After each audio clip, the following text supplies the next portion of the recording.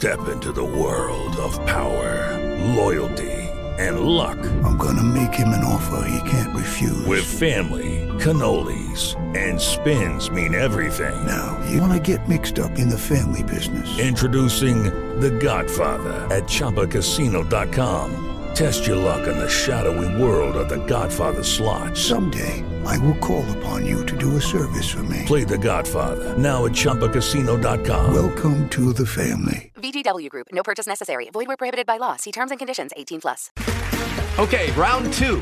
Name something that's not boring. A laundry? Ooh, a book club. Computer solitaire, huh? Ah, oh, sorry. We were looking for Chumba Casino. That's right. ChumbaCasino.com has over 100 casino-style games. Join today and play for free for your chance to redeem some serious prizes.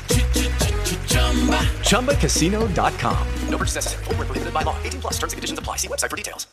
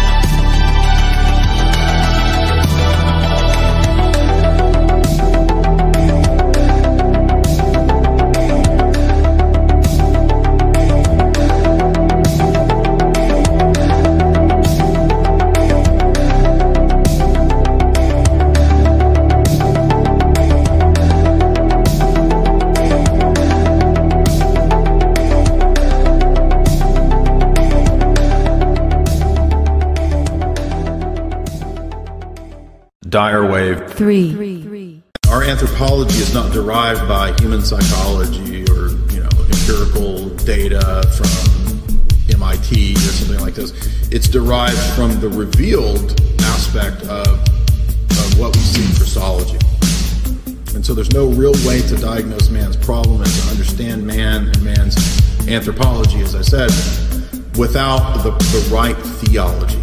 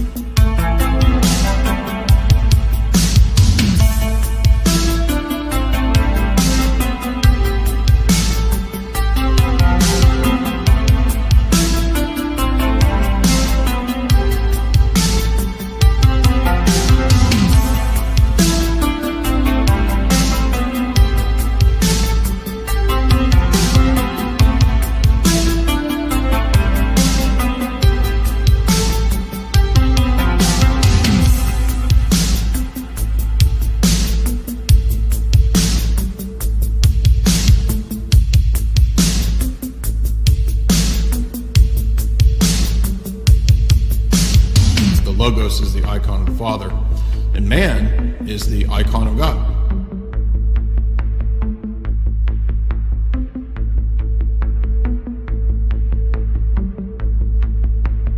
We are the image of God.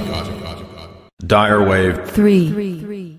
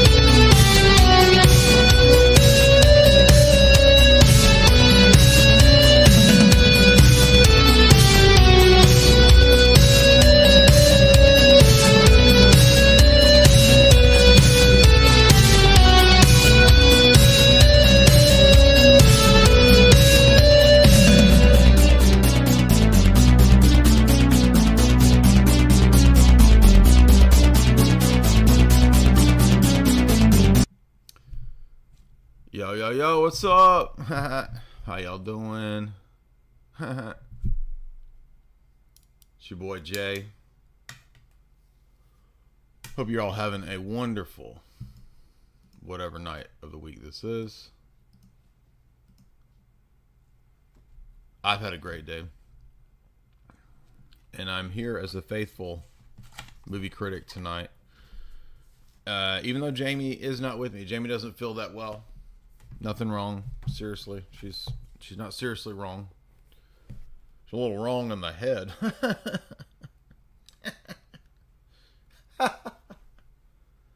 She's not laughing. Well, I better ask my wife permission. Well, she's the boss. Boomer jokes. Y'all know boomer pastor jokes? I'll have to ask my wife permission, see what she says. Well, she's the boss. Angela, Samantha, Mona, who's the boss? People don't even know who Tony Danza is anymore. They're like, why does your email say Tony Danza? Because it's a joke. And it's not my fault you don't know who the boss is.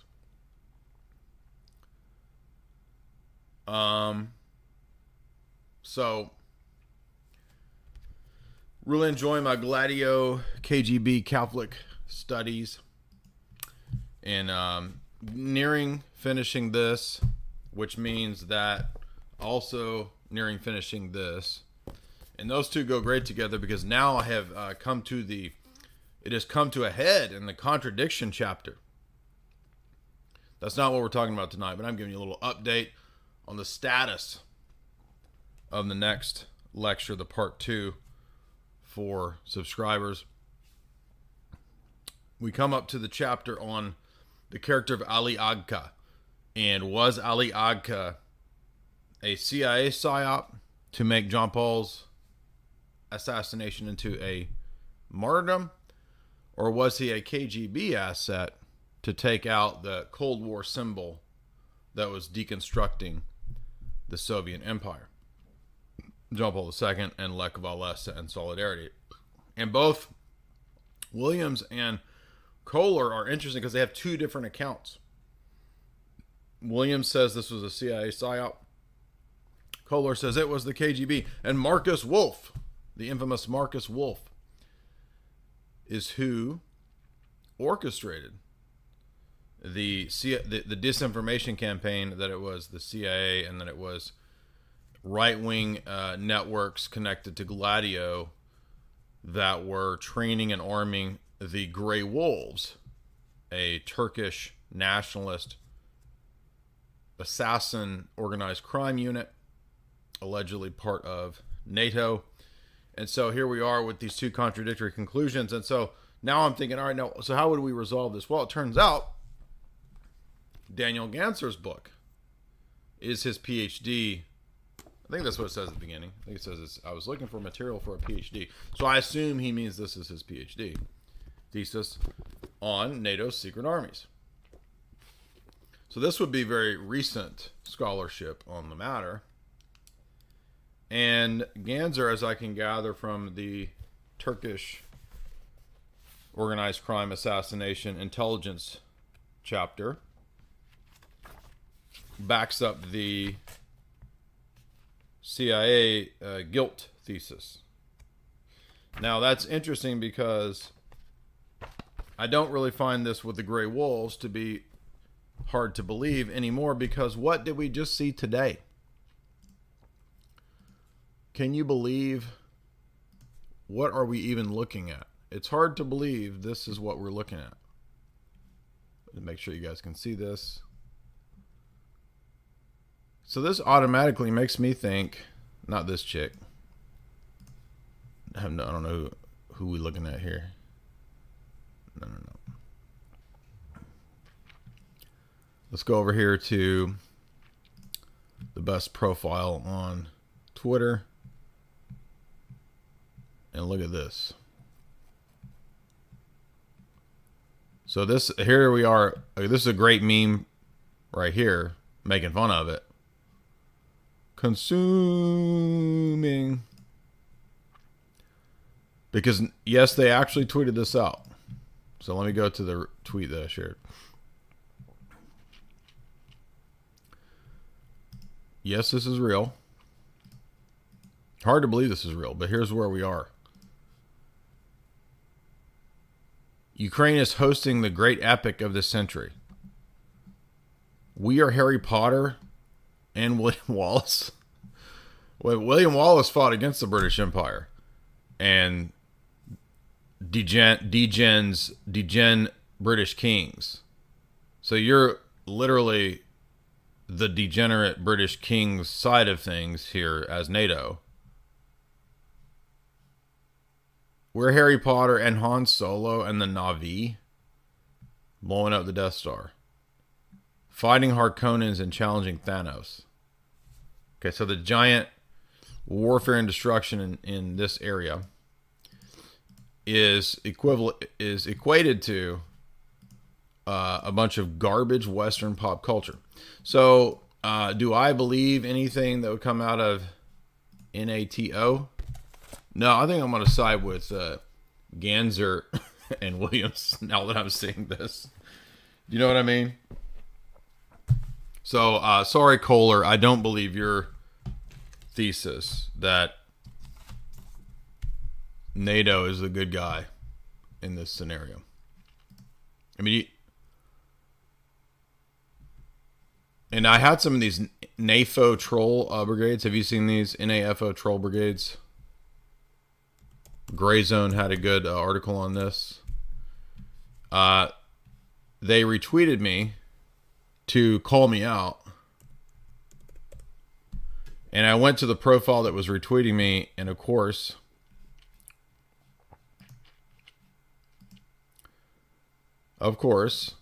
it was, I kid you not, arguing that TRANZ rights is what NATO's fighting for.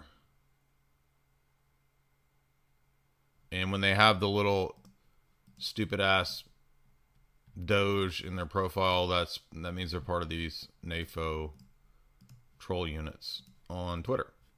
So here you go. I thought it was satire too. I thought somebody was joking that that's what NATO was saying. No, this is the actual, this is their actual profile. I mean, they've got actual bugmen running all these things now.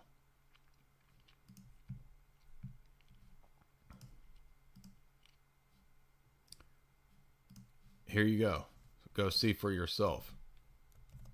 Yeah, so the Doge, it's nothing to do with Doge. They just picked some stupid meme-y image that they thought would tap into the edgelord meme world. And then you go to the profiles of I kid you not, and it's like, we are fighting against those who would like to destroy TRANZ. And it's like, could you imagine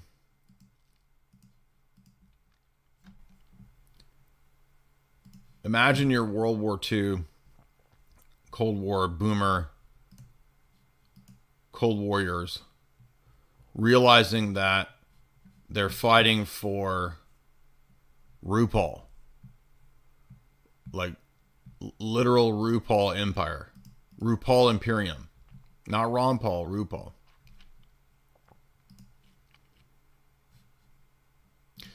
And a large portion of clerics, too, are sided, as you can imagine, with this monstrosity and absurdity. And the more that I read about the Galen Network, Skorzeny, and all that, no, I don't believe that. I think all that stuff's true. Because here we have... here's some profiles championing the fact that NATO is openly touting NAZI. Imagine being so stupid as one of these people like this to think that this is something like you're actually winning the war and the culture war. I don't know why this won't work.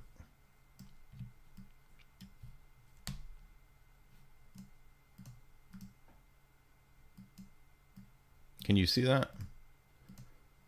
It's not letting me move it. This thing's acting weird. There we go.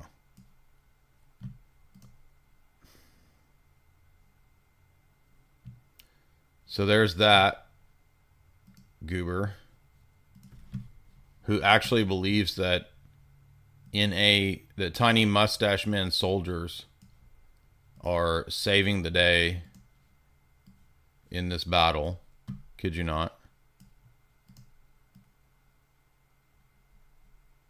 Oh, now my shit's all messed up.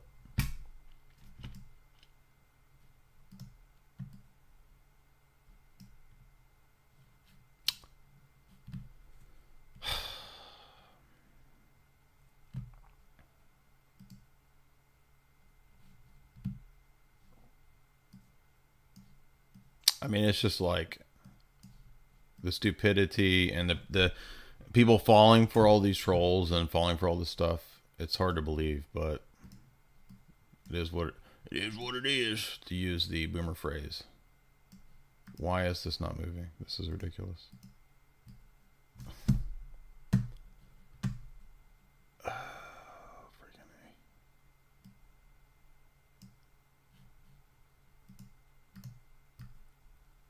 This never happens until So I'm actually trying to stream and do something significant here. This is always what we get.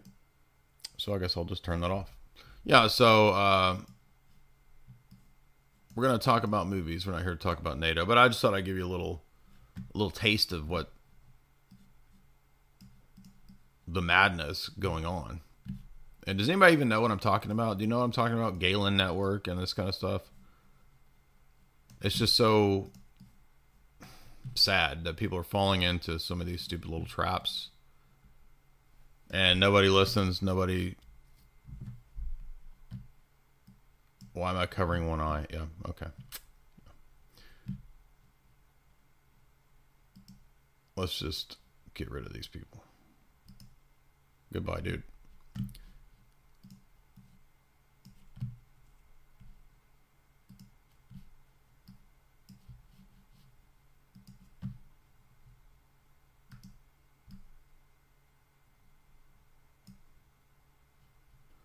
This is crazy. This never does this until... Look at this. What the heck is going on? Maybe I'm hacked or something. I don't know.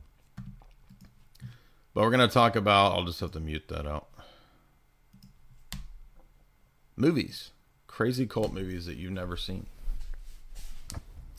What are some of the crazy cult movies that you've never, ever, ever seen? That are obscure as heck.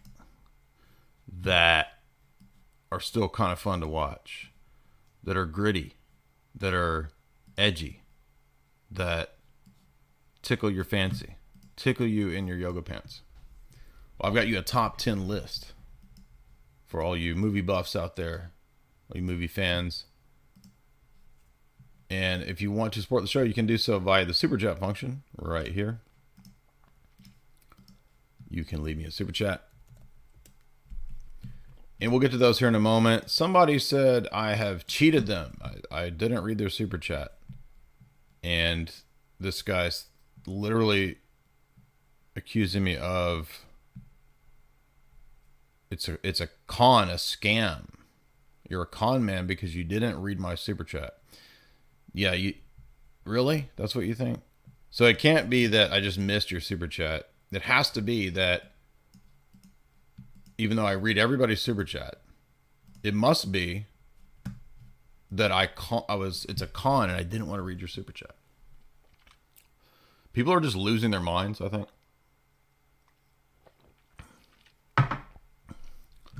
And they don't know what to do, what to think. They're not grounded in anything. And they're thus susceptible to anything. And that's, I think, the really sad part of where we are. And a lot of people are going to believe really dumb, dangerous things. And that helps us, I think, to understand the importance of cult thinking, cult mentality, cult concepts. So we're going to be talking about insights from movies about cults, but not the cult movies that everybody's seen, that everybody's dissected a million times. We're not going to talk about Eyes Wide Shut. We're not going to talk about Rosemary's Baby, Rosemary Baby Daddy. That's today's version. Today's version will be Rosemary Baby Daddy. And the baby daddy is the devil. But at least the devil showed up. At least he wasn't a delinquent daddy. Rosemary Baby Daddy. And I'm sorry that Jamie doesn't feel well. She can't be here tonight. If you would hit like and share. Let's start with our first top 10. We're going to start with 10. We don't usually do the listing, 10 to 1. Tonight we're going to do it. It's going to be fun. We've never done a top 10 countdown type of movie analysis. So I had to organize these according to my preferences, my analysis. If you would hit like and share. Let's get into the first one, which is number 10, which is my least favorite of this list. And that is the 2021 film, not Son, The Other Lamb. And the problem with The Other Lamb is that this is 100% obviously a feminist narrative, right? It's a really transparent feminist narrative. And so it's the sad thing about horror is that horror as a genre is now being deconstructed and feminized. And I've noticed that, really the last 2 years has been the big flip. I mean, there was already feminist horror themes, right? Prior to the last 2 years. But now it's just beginning, like, every movie is about women who are victimized by evil, patriarchal cracker men. And that's it, right? Yeah, I've seen Turbo Kid. It was good. I don't mean cult films as in, like, cult classics. I mean cults as in mind-controlled, crazy Jim Jones, Osho cult. I'm talking about cults. So the first film that is my worst on this list was The Other Lamb. And basically the reason this one's so bad is because the guy is supposed to be this sort of Jesus-ish figure. And he looks like Christ. He has obviously a lot of Jesus-ish elements. And so while I'm watching it, initially I'm thinking, okay, this could be interesting because a lot of cult leaders try to emulate that look, right? Charles Manson has that look, right? Other cult leaders have tried to cultivate, hippie Jesus look. So it does seem to work. It seems to, somehow pass itself off as, spiritual to Instagram yoga chicks, I guess, who would fall for this. And so at first I'm watching, I'm like, all right, this is okay. And there's elements to where the cult leader in this film controls his flock, which are insightful for learning how to spot and see these manipulation tactics, right? For example, he divides up his harem. So it's one dude, I'm thinking it's like a Mormon cult. It's a very Prairie Muffin-ish cult, right? The chicks are all Prairie Muffin, 1800s looking babes. And he divides them up in the blue team and the red team. So, sort of like Shirts and Skins, but with your harem. And we already at the beginning see, quite a bit of probably what would indicate satanic symbolism with the cult leader, because he's eating with a giant ram's head above his chair at the head of the table. He will not allow male children to be born. So and that's because he doesn't want to cede his kingdom to any other guy, because he's a total narcissistic, psychopathic cult leader.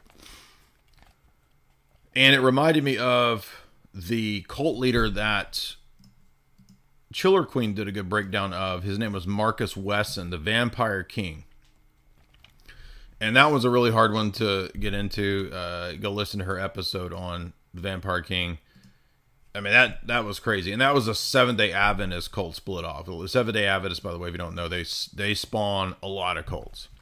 And this figure in this movie reminded me of that dude, except Marcus Wesson, the Vampire King, looked like a mix of Ving Rhames and Bob Marley, basically, as a cult leader. Which the dude in this looks nothing like that. But the same kind of vibe with that dude. So if you want more on that weird, crazy SDA cult, which was a vampire INCEST cult, yeah. So this cult is very into blood rituals, and they have a blood anointing ritual and all this kind of stuff. And we know that obviously with the title, the lamb, right, the Paschal lamb, Passover lamb, all of that is obviously the theme here. And he's very perceptive and calculated, I guess you could say, in terms of controlling his harem. But we start to notice that the key figure, the main chick, the main girl, she is already beginning to have this little bit of a rebellious streak in her. And she doesn't trust this dude. And she has these kind of visions of, she looks like a female Harry Potter, basically, in the face. Female Dan Radcliffe. Okay, so we got a Mormon vibe going on. I don't know what that is. That's some weird hippie iconography right there. I mean, if you're drawing chalk icons on a tree. That's hippie. So here you are. You can see here's your cult leader dude with his harem. Blue team, red team, shirt skins. And the ram's head behind him, right? The goat's head behind him. I think we're already getting intimations as to what's coming because he ends up himself being the sacrifice. So you think, oh, the sacrificial lamb is going to be the male children that he does not allow to live. But spoiler alert, this dude is the actual sacrifice. If you didn't catch that or didn't catch on. Yes, that's what's going on. That is hippie iconography. Chalk Jesus on a tree? Come on, man. So, I'm not sure what the yarn... There's a constant yarn thread element to this movie. I never figured out what... Maybe they just used it for aesthetic element to be creepy. You see all the yarn up in the ceiling, the rafters there? With this little Mormon cult. Doesn't she look like a little female Harry Potter? Look at that. That's Danielle Radcliffe right there. That's Harriet Potter right there. See? Anyway. All this, I don't get the yarn and the string part. I mean, that one I never got that. So it is good in that the tension builds. We figure out, oh, it's actually a human sacrifice cult, kind of, because he won't let any male heirs live. There is obviously the ritual impurity stuff with, oh, well, she's had her woman time. And then she starts to realize and think, oh, I'm being held down because I'm a girl. This patriarch man is holding me down. And she's had these dreams and these visions of, I guess what we say is like the goddess or something. So he decides, because the police come, they've been called on his compound, right? His cult compound. So he says, we're going to have to do this, Mormon Brigham Young style march across the country. It is Ryan here, and I have a question for you. What do you do when you win? Like, are you a fist pumper, a woohooer, a hand clapper, a high fiver? I kind of like the high five, but if you want to hone in on those winning moves, check out Chumba Casino. At ChumbaCasino.com, choose from hundreds of social casino-style games for your chance to redeem serious cash prizes. There are new game releases weekly, plus free daily bonuses, so don't wait. Start having the most fun ever at ChumbaCasino.com. No purchase necessary. VGW Group. Void where prohibited by law. See terms and conditions. 18+. Step into the world of power, loyalty, and luck. I'm gonna make him an offer he can't refuse. With family, cannolis, and spins mean everything. Now, you wanna get mixed up in the family business. Introducing The Godfather at ChumbaCasino.com. Test your luck in the shadowy world of The Godfather slot. Someday, I will call upon you to do a service for me. Play The Godfather now at ChumbaCasino.com. Welcome to the family. VGW Group. No purchase necessary. Void where prohibited by law. See terms and conditions. 18+. Lucky Land Casino, asking people, what's the weirdest place you've gotten lucky? Lucky? In line at the deli, I guess? Aha, in my dentist's office. More than once, actually. Do I have to say? Yes, you do. In the car before my kids' PTA meeting. Really? Yes. Excuse me, what's the weirdest place you've gotten lucky? I never win and tell. Well, there you have it. You can get lucky anywhere, playing at LuckyLandSlots.com. Play for free right now. Are you feeling lucky? No purchase necessary. Void where prohibited by law. 18+. Terms and conditions apply. See website for details. Decide to find safe haven. Sort of a Moses leading, his crew, his people, his harem. I'm just saying it's evoking these images. I'm not saying he's Moses, obviously, but it reminded me of a kind of a Warren Jeffs. If you remember the story of the fundamentalist Latter-day Saint Church, remember when Warren Jeffs set up his kind of harem compound? Probably based partly on that kind of a thing. We get the Exodus motif, and then he decides he's going to put the fear into some of his ladies, his harem, especially the Danielle Radcliffe, Harry Potter looking chick, because baptizes her by halfway drowning her. Then she realizes, okay, this dude, and by the way, he's been, of course, sleeping with all the chicks, obviously. So then she realized, okay, he's going to kill me, so I'm just going to kill him. And so she leads a feminist goddess coup against her patriarchal oppressor cult leader man. Right? And then they become these wild, dark goddess worshipping women in the forest. They turn into total pagan witch women. And that ties into a theme that we've seen recently that we analyzed with the PSYOP Cinema guys, right? Which was the dark goddess, the rise of the dark goddess. And what does that mean? Well, in my view, the dark goddess is just this archetypal image of the opposite to God the Father. Does that make sense? So yeah, so that one was, as a film, it wasn't bad. Like, it's well made, well crafted. It's, but then it turns out to be this, and by the way, the patriarchy's evil, and if we just were wild goddess women, we would be in tune with nature. I mean, come on, man. Yeah, I'm going to spoil the shitty movies. So you're like, why are you spoiling all the movies? Because this is the worst one. So, The Veil. So that was number 10, my least favorite in this pile of obscure. Let's get to the next one. The Veil. Remember Jessica Alba? Jessica Alba, remember her? Where's she been at? Well, Jamie says she's been out making billions of dollars with her products or something. Okay, well, I guess that makes better money than independent horror movies. And this also had the lady from, I don't remember her name. What's that horrible TV show that everybody watched? American Horror Story. And so Jessica Alba and the girl from American Horror Story. Jessica Alba is filming a documentary to get to the backstory of this girl's lifetime in a terrible cult. Growing up in this very Jim Jones' cult. Now, I love watching movies about cults, but if you make the dude just like Jim Morrison, you know what I mean? It's kind of like, or it's like, let's have Jim Manson, basically, right? It's Jim Jones, Jim Morrison, Charlie Manson, who's Jimmy Manson, basically. Jim Jacobs. Who's Jim Jacobs? That's our note. I don't know what. Oh, that's his name in the movie, I think. And so he's a revival-style tent preacher. And as I'm watching this, I'm thinking, okay, this is just like a regular old typical cult movie. This gets crazier, though, right? And don't forget, old Jim Jones did have these connections to intelligence, CIA. There was a lot of crazy stuff going on.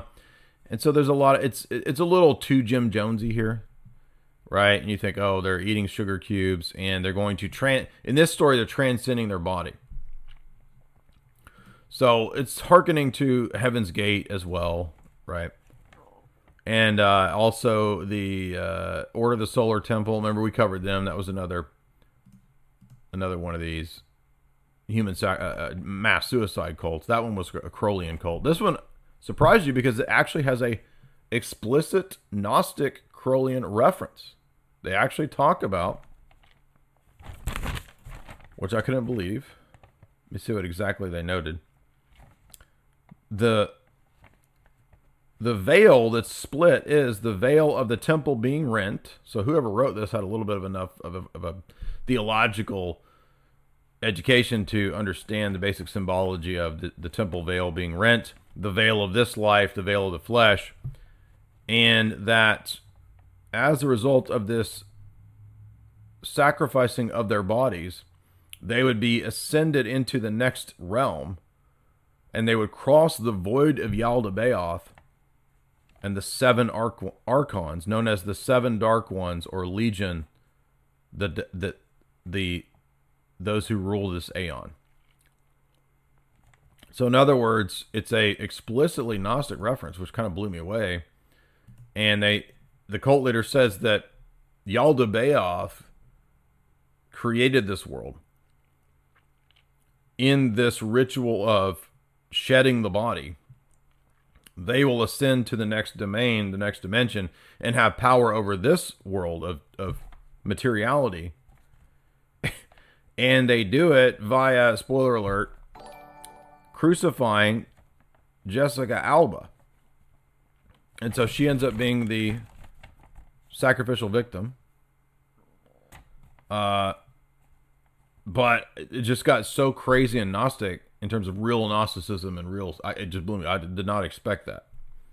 So it's not a bad movie. It's a little formulaic in terms of the cut and paste, copy and paste of like every cult. And you got a lot of Teal Swan word salad going on by the cult leader. I like that part, right? He's over there talking about, I feel that your energy vibes are not alchemically aligned with my fourth dimensional zone theory perception, right? Which is all just a bunch of gibberish. And we do have references to trauma-based mind control. We do have references to other odd things like Edgar Cayce, astral projection. So there's elements of Flatliners, elements of Psychonaut, 60s counterculture holdovers via this cult leader. I mean, he's obviously supposed to be kind of a Charles Manson. Also, I'm getting Father Yod vibes. Remember the Father Yod documentary? If you've never seen that documentary, The Source Family Cult, I highly recommend it. It's a great cult documentary. It's overlooked. But I get Father Yod vibes from this guy. Not this guy. This guy looks like a aged hobbit here. Yeah,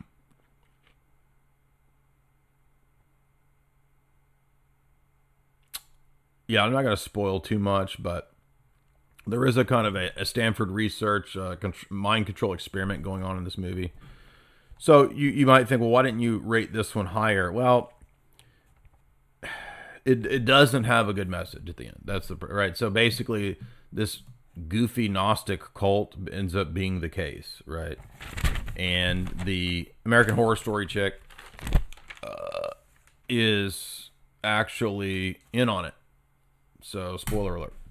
So I think if it had a better, more, positive, wholesome message, I might have enjoyed it better. But it just ended up being this kind of Gnostic propaganda movie. Next up was a film I didn't expect to find that entertaining. I don't know if it has a trailer, but is this maybe a trailer?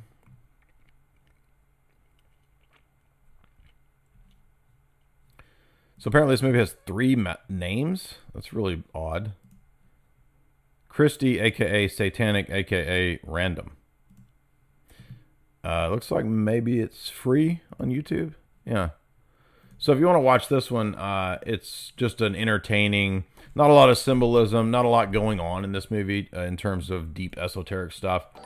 But it does have this interesting theme of college girl being hunted by an online secret SNUFF club cult thing, right? Which mainstream media says doesn't exist. So The Guardian, right? None of that exists, even though there's movies about all this stuff, but it doesn't exist according to mainstream media. But although I am going to count it as a cult movie because we do get it's implied in the film that they are picking girls on the basis of various names, right? Like her name was Christy, follower of God is what her name means. We kind of get echoes of the Arliss Perry case in terms of Maury Terry's Ultimate Evil, right? I think they might have pulled from some of that. So here's the movie if you want to watch it. On YouTube, it's free to watch. And the cult basically, when they abduct the girls from college or wherever they'll pick a girl named Christy, and then they'll go after any girl named Christy. And they film it because the people get off on this thing, right? they point out there is no God, there are no laws, and we kill the innocent. And it's basically a satanic movie with not much cult stuff going on. It's pretty good. So I gave it actually better than The Veil, which I didn't expect. But again, not a lot of symbolism in it. Next up, this one was gross, creepy, and kind of reeked of... It's very Rosemary's Baby, but done in a modern, kind of gritty, independent style. And that is the 2021 film Son, or 2022, about a single mama who raises a boy, and she had to get out of a cult. So we know that she once again was raised in a cult. We get this they love this Rosemary's Baby theme of like the single mama raised in a crazy cult, right? And she's, had therapy or whatever to get over the trauma, and she's doing okay. Her life is better. Odd to see in her 10-year-old kid's bedroom Plan 9 from outer space. I'm not trying to read too much into that. I just thought it was odd. How many 10-year-old kids do you know that are into Ed Wood movies? I've never seen a 10-year-old kid who would have ever been into an Ed Wood movie. It is famous for being the worst movie ever, but I don't know. I just thought that was a little odd. But we noticed that the symbol, this is interesting. Let's see if they show in the trailer the symbol for the cult. And I think if you notice the symbol, you would have noticed right away what was going on, right? She comes home one night and all of the cult is there around her son in the bed. And, I actually would have liked it better if they kind of left some of the supernatural elements maybe out of it. Like the door closing and the cult disappearing. It would have just been better if it had been minimal supernatural and then the cult kind of engineering all this stuff, right? And so she's flashing back to this period when she was in the cult and they lived out in the country and they were holding these birthday ceremonies for her son when she was pregnant, when she conceived the son. And the symbol you'll notice is interesting because it's a cross, but on top of the cross is the Masonic square and compass.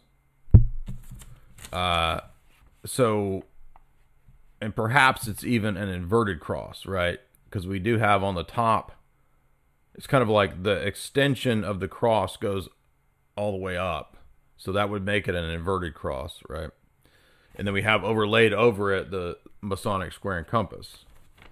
So probably now, and I thought that when I first watched it, and I don't know where the film's going. And I'm thinking, okay, maybe it does go in that direction. And then we see all the cult like chilling in the buff, skyclad, right? And then you're starting to think, oh, okay, this is a... And then we find out this journalist here, right, who's studying about it, he says, hey, turns out your cult was a PEDO cult. Oh, so it's a satanic PEDO human sacrifice. Yeah. And I did not know where this movie went. I had no idea it was any of this. I just saw, okay, this is a weird, horror movie, whatever. And then obviously the kid is possessed. Okay. Yeah, thank you for putting that in there, Dangerfield. We did do a riff track style analysis of Plan 9 from Outer Space. I got to remind you guys too, I have not forgotten about ROTOR. I just got so busy with all the stuff going on that I haven't done ROTORs yet. So I was actually writing out my riffs, and I got 20 minutes in, and I got like 10 pages of it. And I'm like, you know what? There's no way I'm going to be able to do the live stream and then read and keep up with the riffs. It's going to be really difficult. So we may just have to do it straight up live stream and not... If I follow with my notes, I'm going to have to pause it. So I can't figure out how the dudes at Riff Tracks do this. I mean, I know they've done it for 30 years. Maybe they're just so used to it. Their rhythm is just so spot on. And it's also easier, I think, with 3 guys, right? So you got 3 dudes riffing. But I can't figure out how they keep in sequence without having to pause the movie. So maybe they have teleprompters. They probably have teleprompters, which would make it easier, but doing it live is doable. It's just a little bit more of a challenge, but I think I can do it. I can pull it off. I don't know. We'll see. But I haven't forgotten Road Tour. I just have to remember to do it now that we got all this stuff done. And I'm almost done reading all this KGB, Stasi, Vatican, NATO stuff. So, yeah. So we're noticing. Okay, this is a straight up demon possessed devil boy, and yeah, it's even worse than that. Actually, he's fathered by the devil. So this is like a straight up, right? Here's the conjugal bed in the cult compound. So it's like Rosemary's Baby 100%, basically. It's just totally updated Rosemary's Baby. And what they do is, it's like the life of Rosemary's Baby, basically. And he has to eat humans. And the interesting point of the narrative is, how much do you love your son? Do you love him enough to feed him pimps and hoes? You think I'm joking? She actually feeds a giant pimp to her son, which is bizarre. And you'll notice, you see she draws it inverted there, so I do think it's an inverted cross. And so we get the Manson-esque writing in the blood on the wall. So she basically just capitulates to her son as Antichrist, and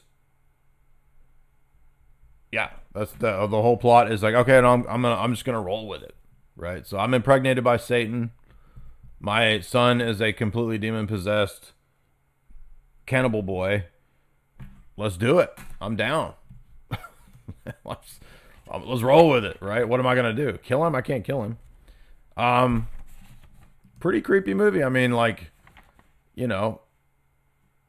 when the devil shows up, they actually film that scene very well. Seems like probably what the devil might actually look like if he showed up. By the way, that's the pimp back there. When she feeds him the pimp. By the way, what do pimp meat? Do you think it's stringy? Do you think it is funky? Pimp meat's probably funky. It's probably got chlamydia. Who knows? It sounds gross though. So this movie is not for the faint of heart. I mean, it's pretty gross. So, but, you've got your straight up satanic mind control, human sacrifice, pedo cult. I mean, those things exist. So, and it was not the movie I expected. I thought it was just going to be, a creepy cult harassing a woman trying to get away. No, it's actually full on satanic ritual abuse. Rosemary's Baby Part 2. Rosemary Baby Daddy, who is the devil, who is a better baby daddy than a lot of baby daddies. Oh, next up. This is a fun one because it's a 50s movie. And it's also probably free. I don't know if it's free on YouTube, maybe. Curse of the Demon. We had fun watching this one. Not a lot of symbolism going on here. A little bit. A few interesting references. But probably one of the first overtly occultic Hollywood, satanic ritual movies. There's a few prior to this, I know. There's another one that we didn't do called The Seventh Victim, which is from the 40s. So there was a satanic cult movie from the 40s prior to this 1950s movie. But there wasn't a lot of this in the 40s and 50s. You know what I mean? This was like a rare, obscure genre. And it's not a great movie, but it's an entertaining movie, and it's got these kind of cheesy noirish elements for that time period. Noir horror, that's its own kind of little genre. And I do have to admit that, for the 1950s, a demonic entity coming out of a smoking ball of fire is pretty cool. I kind of like that. Not a whole lot to say on it other than you have a professor. It's an interesting thesis, right? So you have this rationality science man who wants to disprove a famous British occultist who openly runs a satanic cult, and he calls himself Carswell. And so Professor, I forget what his name is, Professor Rationality, Sam Harris, like he wants to go and debunk this. Well, he gets there to debunk, and his one of his cohorts in academia ends up ritually killed by the demon cult. And then he explains that at a meeting with a bunch of other psychiatrists and so forth that are going to go debunk this guy, that the cult leader thinks that he is invoking Baal, Typhon, and Asmodeus, as well as, in other words, it's the same entity. Baal is supposed to be invoked as Typhon, as Asmodeus, as Moloch. So it's a human sacrifice deity once again. And of course, the professors, this is all easily disprovable. There's no such thing as magic in the occult. It doesn't exist. It's been debunked. But of course, his life and his times get more and more trying and difficult. And in fact, the cult leader says, "I have put a curse upon you." So he curses the professor, and things get worse and worse and worse for the professor, and more obscure occult phenomenon continue to occur with the professor. He starts having delusions, he starts passing out, he starts having all these issues, and the cult leader has said, "My curse will take effect in a couple nights, and you will die." And of course, long story short, I'm not going to spoil it from you, but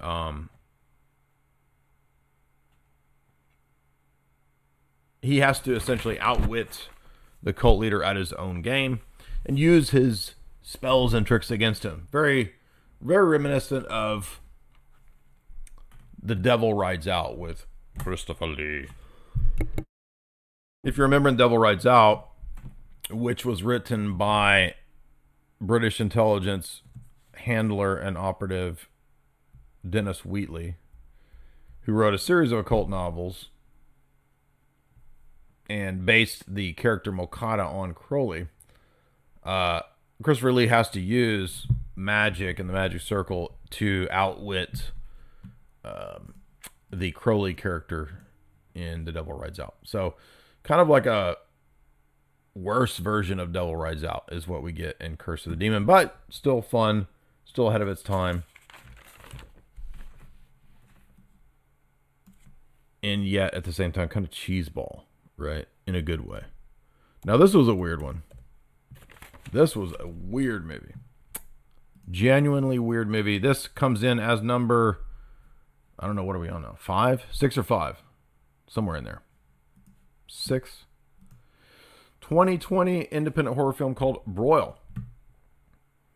And a lot of weird stuff going on in this one. So first of all, the premise is we get this elite family in Scotland, the Sinclair family. And they're said to be the richest family in existence. And if you're familiar with, conspiracy lore and kind of the goofier, 2000s era conspiracy stuff, going back to, Dan Brown garbage, right? You get Rosslyn Chapel and the St. Clair family, right? There's this idea that there's this secret Priory of Zion, which is all made up. Like the Priory of Zion stuff is all baloney. But it does appear that probably some of these elite families probably do have a kind of genetic or generational, I should say, kind of esoteric, satanic ethos to them, right? That's probably true. for some of these powerful families, the Rosslyn Chapel and all this kind of stuff, right? And if you look at Rosslyn Chapel, I mean, it clearly has no recognizable Christian imagery or architecture in it. So I wouldn't be surprised if it, it wasn't at some point converted perhaps into some esoteric thing. Remember all this? Remember in the 2000s? I mean, I was into the conspiracy stuff since the late 90s. So, I knew about Rosslyn Chapel. Let's see if we can find a little inside of it. And everybody always talks about how it has these, weird Templar architecture going on in it. Remember this? Let's see if we can get a look at this. I don't know whose video this is or if it'll be that good or not, but let's take a look. I don't know why none of my images won't move. It's like they're frozen. So I can't fix this. So let's see what's going on here.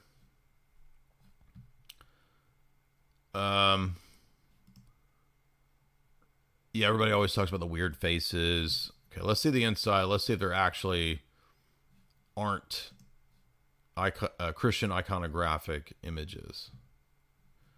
Yeah, okay, come on, go inside. Yeah, we know it's plays a big role in Da Vinci Code. It was a Templar castle. We know this. Okay, dude, come on.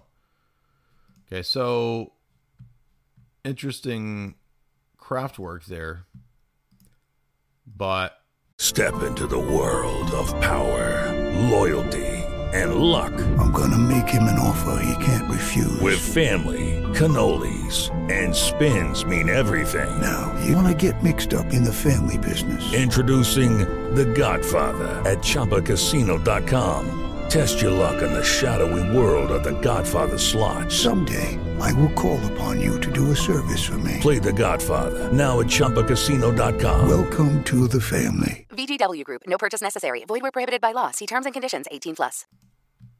Yeah, we don't see a lot of recognizable Christian stuff.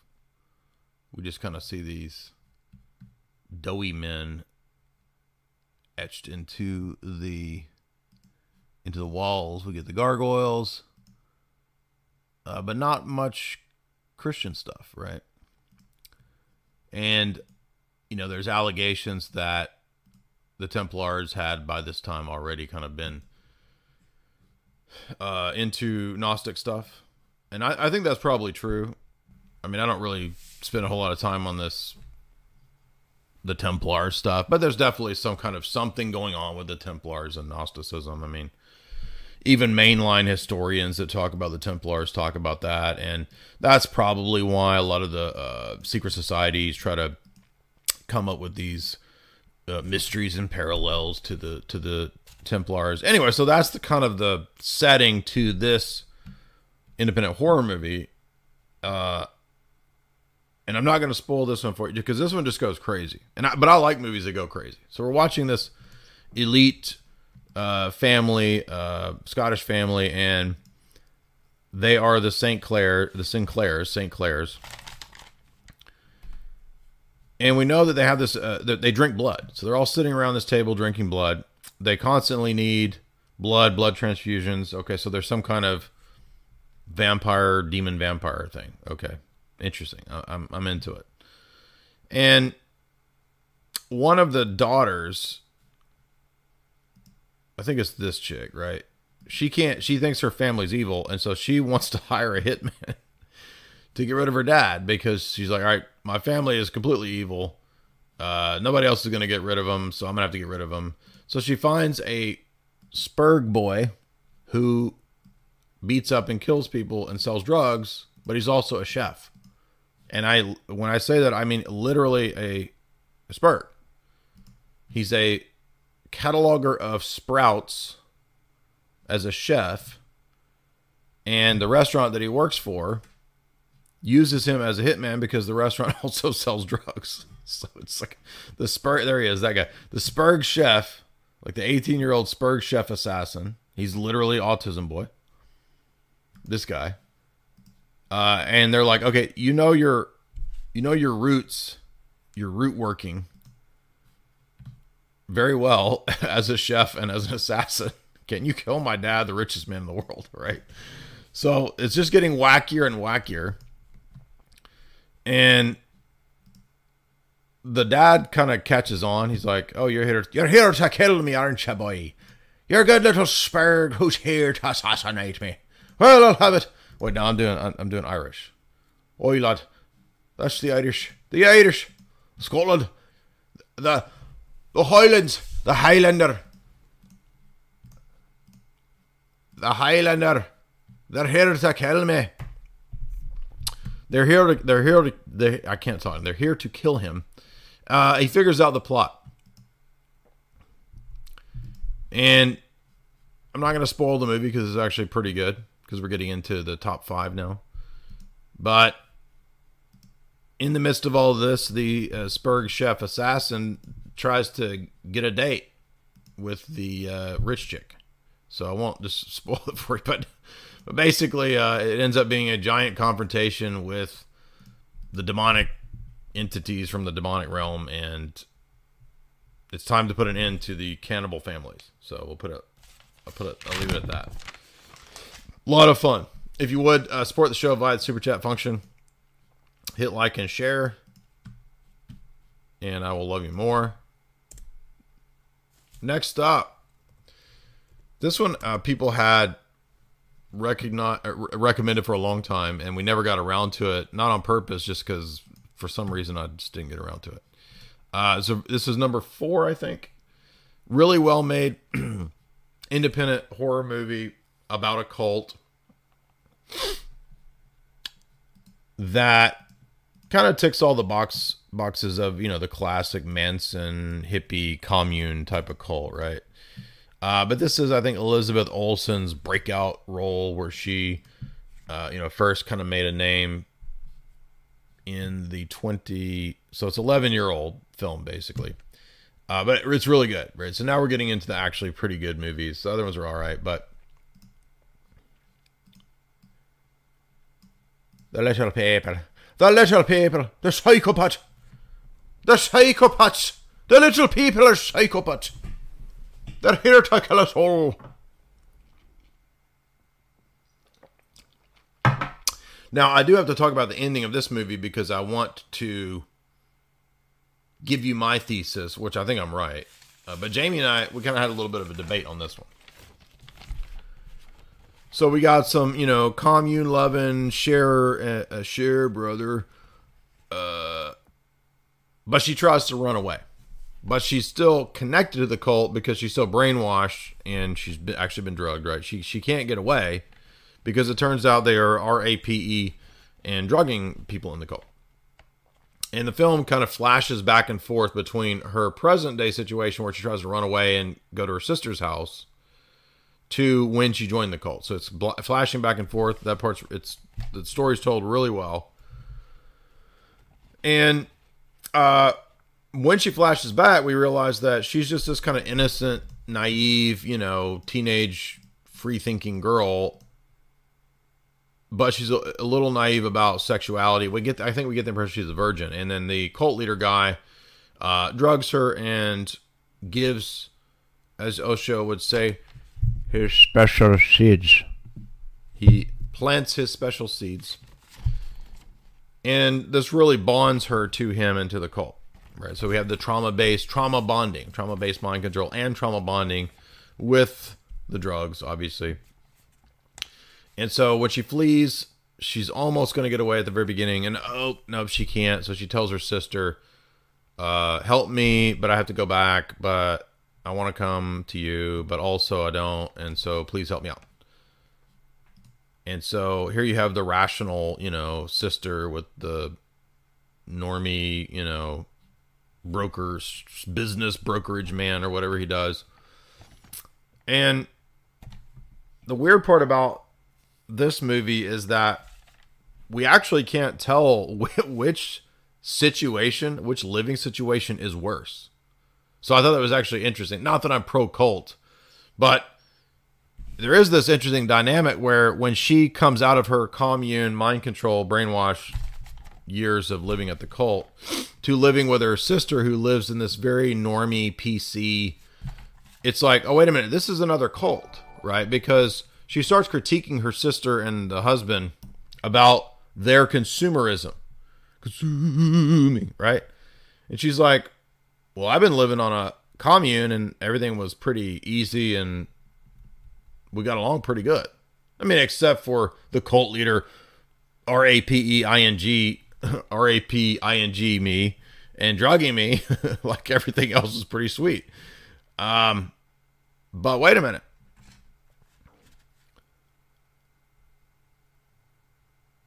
Turns out the haven that she's run to is almost as bad or worse. Because we find out that hubby man there is also manipulative in his own way. And even though he's not a cult leader, like, what's the dude's name? Is that DJ Qualls? I get all these DJ Qualls, Steve Buscemi, skinny, ratty looking dudes mixed up. They all blend in my head into the same. What's this dude's name? I'm not trying to insult this dude if he happens to be a listener. I don't know. He's probably not. Martha, Marcy, May, Marlene. What is this dude's name? John Hawkes. Okay. John Hawkes, Steve Buscemi, DJ Qualls. They're all kind of the same little skinny dude. And they're always playing this kind of creepy, greasy dude, right? Life on the Commune. And then life in Gen X, Wall Street, whatever, lifestyle. Brokerage businessman. Business charts. Graphs. Sell the business. Do the charts. Make the income. So, the best part of the movie is the going back and forth. But we find out that as she's in the normie world outside of her cult, she's actually having a harder time because she's gradually mentally breaking down and realizing that the male figures are all out to use her and exploit her. So this could be read in a kind of a feminist way, which is the main critique negative point that I have of this movie. It's like, once again, I mean, come on. There's plenty of chick cult leaders. Okay? Maybe not as many as men, but there are women guru cult leaders. There was one that they wrapped up in the Christmas tree. Remember that when she died? That crazy chick. Remember her? There's Teal Swan.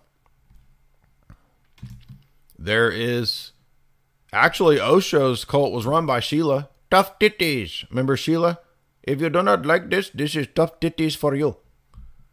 Osho was just pilled out, dude. He was on freaking benzos or whatever pills they took in the 1980s. I don't know what they took. But Sheila was the one running all that. Like, she was, doing the arms trafficking and all the high-powered surveillance and drug running. Like, Osho's just sitting over there just, like, doped out of it. Osho says, the people are retarded. Right? He's just over there in his spacesuit on Planet 9. But Sheila's over there running shit, telling off people on Donahue. Tough titties. That's what she said. Tough titties. Literally, that's what she said. That's not my joke. That's what she said. That's what she said. Tough titties. Let's see if I can find that quote. That clip. Yeah. Glenn Shamlin. Joyce Meyer. Yeah, how many female cult leaders are there? No, it's all greasy, wife beater, skinny white dudes. That's it. That's the only cult leaders. Anyway. So, of course, hubby hits on her and then knocks her down the stairs or something. She knocks him down the stairs and then lies about it. And then we find out it gets even crazier because the cult shows up. They find out where she is at her sister's. And they are a murder cult. They're not just... It's not just a harem, getting laid cult. It's we bust in your house and we murder your ass kind of cult. So it just ramps up. You're like, oh, this is even crazier. And so it's a great horror movie because the central character can never find a place of solace and rest. So she's always on the run, and everywhere she goes, it's getting ramped up even worse. And the best scene, spoiler alert, I think, is when we're at the big party at the Gen X Wall Street broker business house people, upper class people. They throw a big party. They want to introduce her to some nice people. And she walks over and sees the bartender, is a dude from the cult. Right? I mean, isn't this the best part of cult movies and satanic cult movies is when, you think you've gotten away. And then, it's your doctor is part of the cult. Oh, the bartender is part of the cult. They know where you are. So she freaks out, has a meltdown. And we don't know if she's having a meltdown because it really was a person from the cult, or she's just having these paranoid delusions. That's the best part of the movie.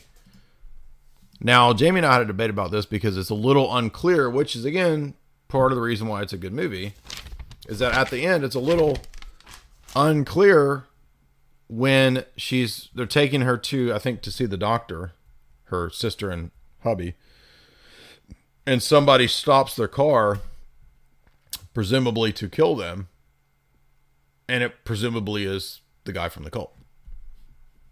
So if you've seen the movie, do you agree that that's what we're supposed to think? Or are we intentionally not told and it's unclear? Or are we supposed to think that, no, she's just forever in paranoid delusion? It's got to be the cult. Right? I mean, that's because it's a horror movie. It's a horror movie. Yeah, Race with the Devil is good. I love those Whole Town is in the Cult type films. Yeah, I thought about putting Race with the Devil in here, but maybe we'll save that for like other B horror movies. But that is a good one. It could have easily been on this list. But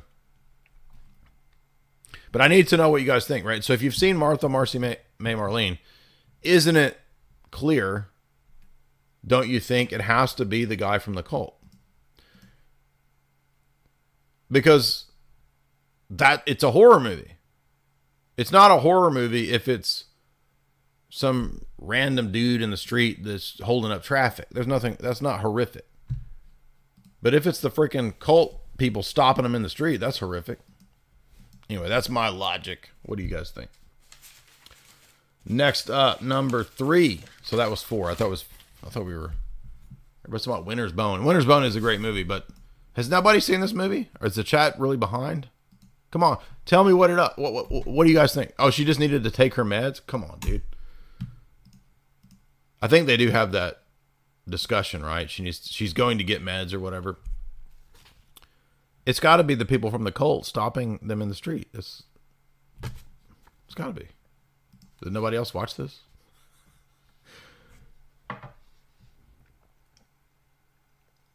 Guys, if you would hit like and share, we got 3 more. Top 3 unseen, obscure horror movies.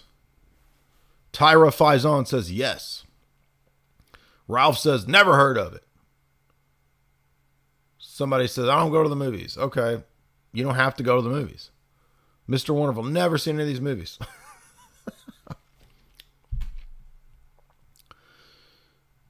So Maddie says he was there, but the filmmaker wants you to have doubts. That's what I'm saying. That's what I'm saying.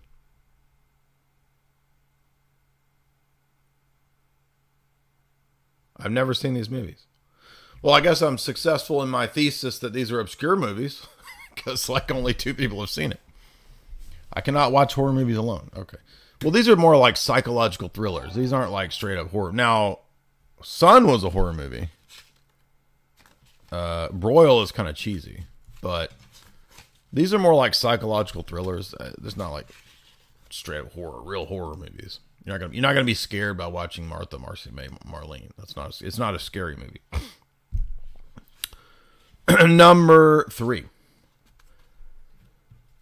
Now, a lot of people hate on this movie. A lot of people think it's garbage. I actually, rewatching this movie, I genuinely think this is a creepy movie. And it has a great aesthetic to it that's unique. I did play the game years ago. And I would challenge you to go back and rewatch this movie and see if you don't think it actually is a good movie. For all the haters of this movie. This is my hot take. I've seen Silent Hill many times over the years. I'm not saying it has a good message. It's kind of out there. But I was actually impressed with so many more elements this time around that I've decided that Silent Hill is actually pretty wild, pretty good. And so in our top 10 occult, this is coming in at number 3. And it's got Sean Bean. Sean Bond, Sean Bean. Jamie kept saying this for like a month. She kept saying Sean Bean, Sean Bond. And I'm like, what are you saying? And I didn't realize that his name is a contradiction. Because if S-E-A-N is Sean, then B-E-A-N has to be Bond. And it took me like 6 months of Jamie saying Sean Bean to realize that's a that's a lie right there. Sean Bean's freaking name is a lie. The immorality of Sean Bean's name contradicting himself. So it has to be Sean Bean because it's B-E-A-N, Bean. It can't be Sean Bean. It's just literally impossible.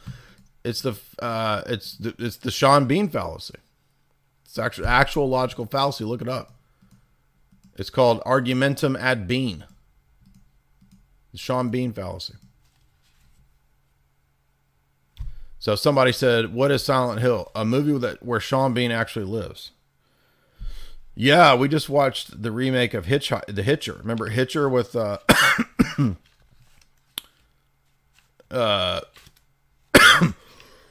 excuse me.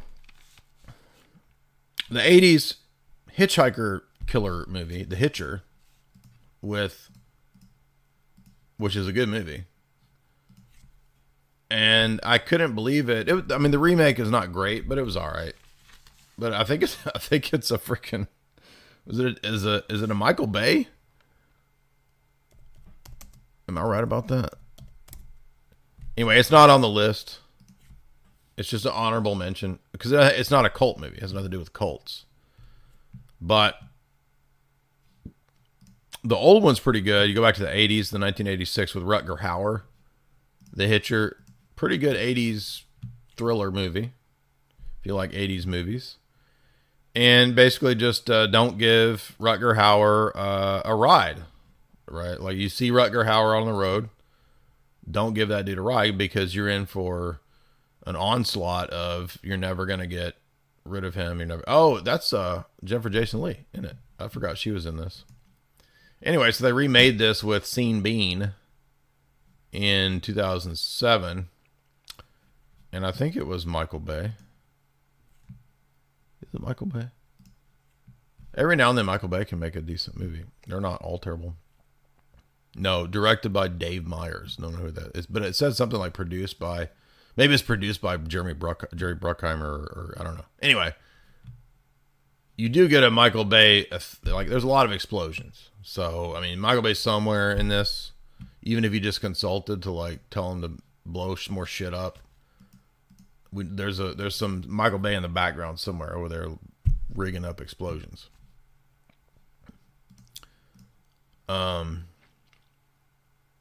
So Silent Hill, yes, I played the game. And if I recall, in the game, doesn't it mention like the Illuminati? I mean, it is like a satanic cult that runs the town. Okay, so we're in another one of those classic, the cult runs the town situations, which is great. We love those. And the daughter here is having these dreams and visions, sleepwalking, and she's being drawn to this mysterious ghost town in West Virginia known as Silent Hill. And so the mom is, tired of this because she can't seem to heal to fix the daughter's, sleepwalking fixation, whatever. So she decides to just take the daughter to Silent Hill one night to discover what these dreams and visions and things are. There's a car wreck, and she wakes up, daughter gone, and she's in Silent Hill. And the aesthetic of it, the creatures, the entities, the ghouls, the goblins, it's a pretty good portrayal of the demonic. And they make that very clear throughout the film. We have these theological references even early on in the film. We have, for example, Sean Bean coming and finding the mom and the daughter has chased the daughter out on a sleepwalking binge, and she's about to walk off of a cliff. I don't know why you would live with a sleepwalking child right next to a cliff, but Sean Bean comes out there and saves them and grabs them, and there's a giant cross in the background. So there's clearly this theological Christian imagery going on. And then we find bizarre references like 1 Corinthians 6, 2-3. This is not a typical, this is very odd that this verse, did it show it? I don't think it showed it in the trailer here. So when the mom and the daughter are in this field, and then you don't see it here, but right next to this field, they show this church marquee. And it's 1 Corinthians 6:3. We will judge the angels. The saints will judge the world. Very bizarre, obscure text that most people don't even know about. Now, we've talked about this text many times, but odd to see it in Silent Hill. And it has to do with foreshadowing where the film is going with the cult in the film. Because the cult is this weird, puritanical cult run by a woman, which I like, the fact that the crazy Puritan cult is run by a woman. And they're not exactly Christian. It's like a vague, weird, culty. It's the cultiest kind of Puritan Christianity you could ever think of. With a woman pastor, bathed, red-pilled, right there, exposing these there's no such thing as a woman. By the way, there's no such thing as a woman pastor. Doesn't exist. So if you see it existing, easy indicator that that is not the true church. Not a thing. Doesn't exist. By the way, we got one of these chalk, you like my chalk, see that? The chalk thing going here? We got a little bit of meat growing here. Got a little bit of Resident Evil experimentation going on. We're not basketballs yet, right? We're like basically large grapefruits. Okay, we're not basketballs, we're grapefruits. We're working with what we got, okay? And how do we get that? Maybe you got little golf balls. I don't know what you got. But if that's what you're working with, you need this right here. You need this. There we go. This chalk.com. And if you go to chalk.com, I can guarantee you will find the supplements. Let's see if this works. No, I didn't get my thing is not working right. I don't mean my wee. I'm talking about my thing. My camera's not working right. Chalk.com. Talking about Irish moss. See that right there? That's for ladies that want to fix their hormone issues. That will help you out. Action 2.0. Boost those energy levels, baby. She Legit. Focus. Mental clarity. Use the promo code J50 to get 50% off all of those products over at chalk.com. You want to try it out? Try the promo code J50. Get 50% off. Give it a try. Give it a try. Okay, we're working with grapefruits now. We're working with grapefruits. Maybe one day it'll be basketballs. I don't know. But the place we start is chalk.com. Chocolate, cacao, all those superfoods. Great for your smoothie routine in the morning. Well, who knows? Maybe you do smoothies at night. Maybe you wake up at 3 in the morning. You do a smoothie, midnight smoothie ritual. You're in a smoothie cult. I don't know. Go get those superfoods and test it out with the promo code J50 to get 50% off. And then if you want, you can then just use the better promo code for the recurring subscriptions. Because I know that when you get these recurring subscriptions, it's going to be because you love that product. You want it coming every month. You don't want to have to put in that information. J60 Life, J60LIFE, gives you 60% off all of those products on recurring subscriptions. J60 Life. And no, you snorting coke over there, you keep rubbing your nose. No, it's because I have allergies. Can people not tell that I'm a freaking nerd? And unfortunately, Chad, even the Chad nerds, we get allergies. And now that the weather has warmed up, Pollen Boy is on full attack. And if you didn't know, Pollen Boy is an actual American Indian deity. So he's some kind of demon that attacks me on a constant basis. People don't even know what we're referencing over here. There you go. Pollen Boy. Pollen Boy is this demon that constantly harasses me. Show it to you right here. Pollen Boy. You thought I was making that up? No, that's a Native American thing. Yes, there's also dust in the library. It's all the above, bro. But also, this dude has aligned himself with quite a few trees that don't like me for whatever reason. I like trees. I've done shit to trees. For whatever reason, they've got it out for me. I don't know why. But if somebody knows the proper spell to make Pollen Boy stop attacking me, please cast that spell. That's a joke, dummies, before you try to expose me. That's called a joke. But somebody has put a Pollen Boy spell on me. Probably one of these witches in Silent Hill. I don't know.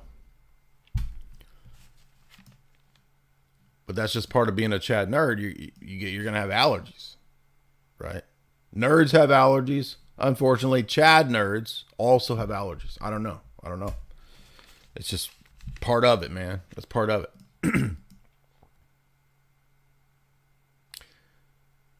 So, back to Silent Hill. So, Mom's on a quest now. And I didn't realize until I watched it this time through. This is a Calabasas story, which is cool. That's neat. I didn't even realize that. This is a mama descends to the underworld to save her baby. Kind of. Right? Because not every element of this story is orthodox, obviously, right? We're going to get some weird stuff going on. But it's still an interesting Calabasas tale, and it's number 3 in tonight's list. And I don't know what's going on with, the woods in West Virginia and around here.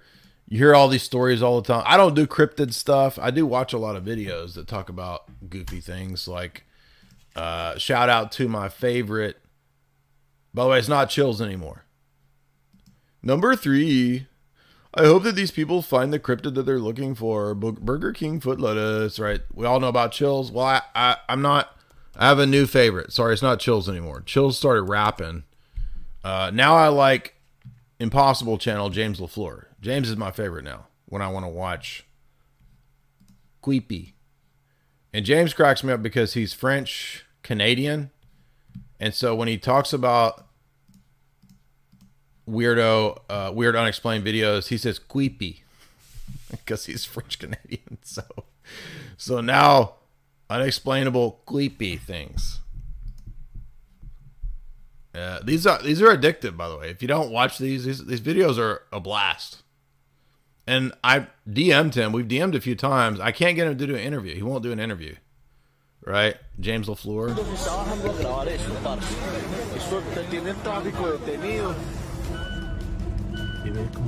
Ese chiquito, ¿no?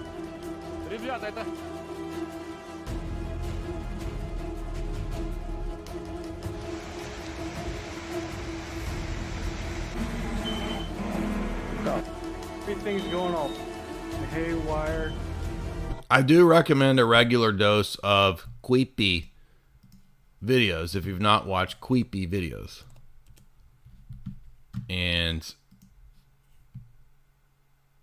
by the way, this is the way to grow your channel right here, dude.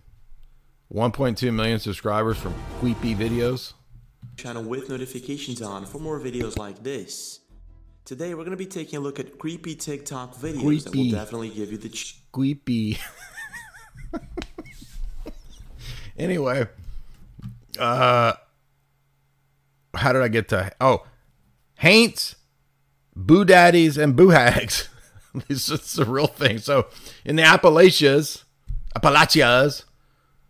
they have stories of whistling Haints, Boo Hags, and Boo Daddies.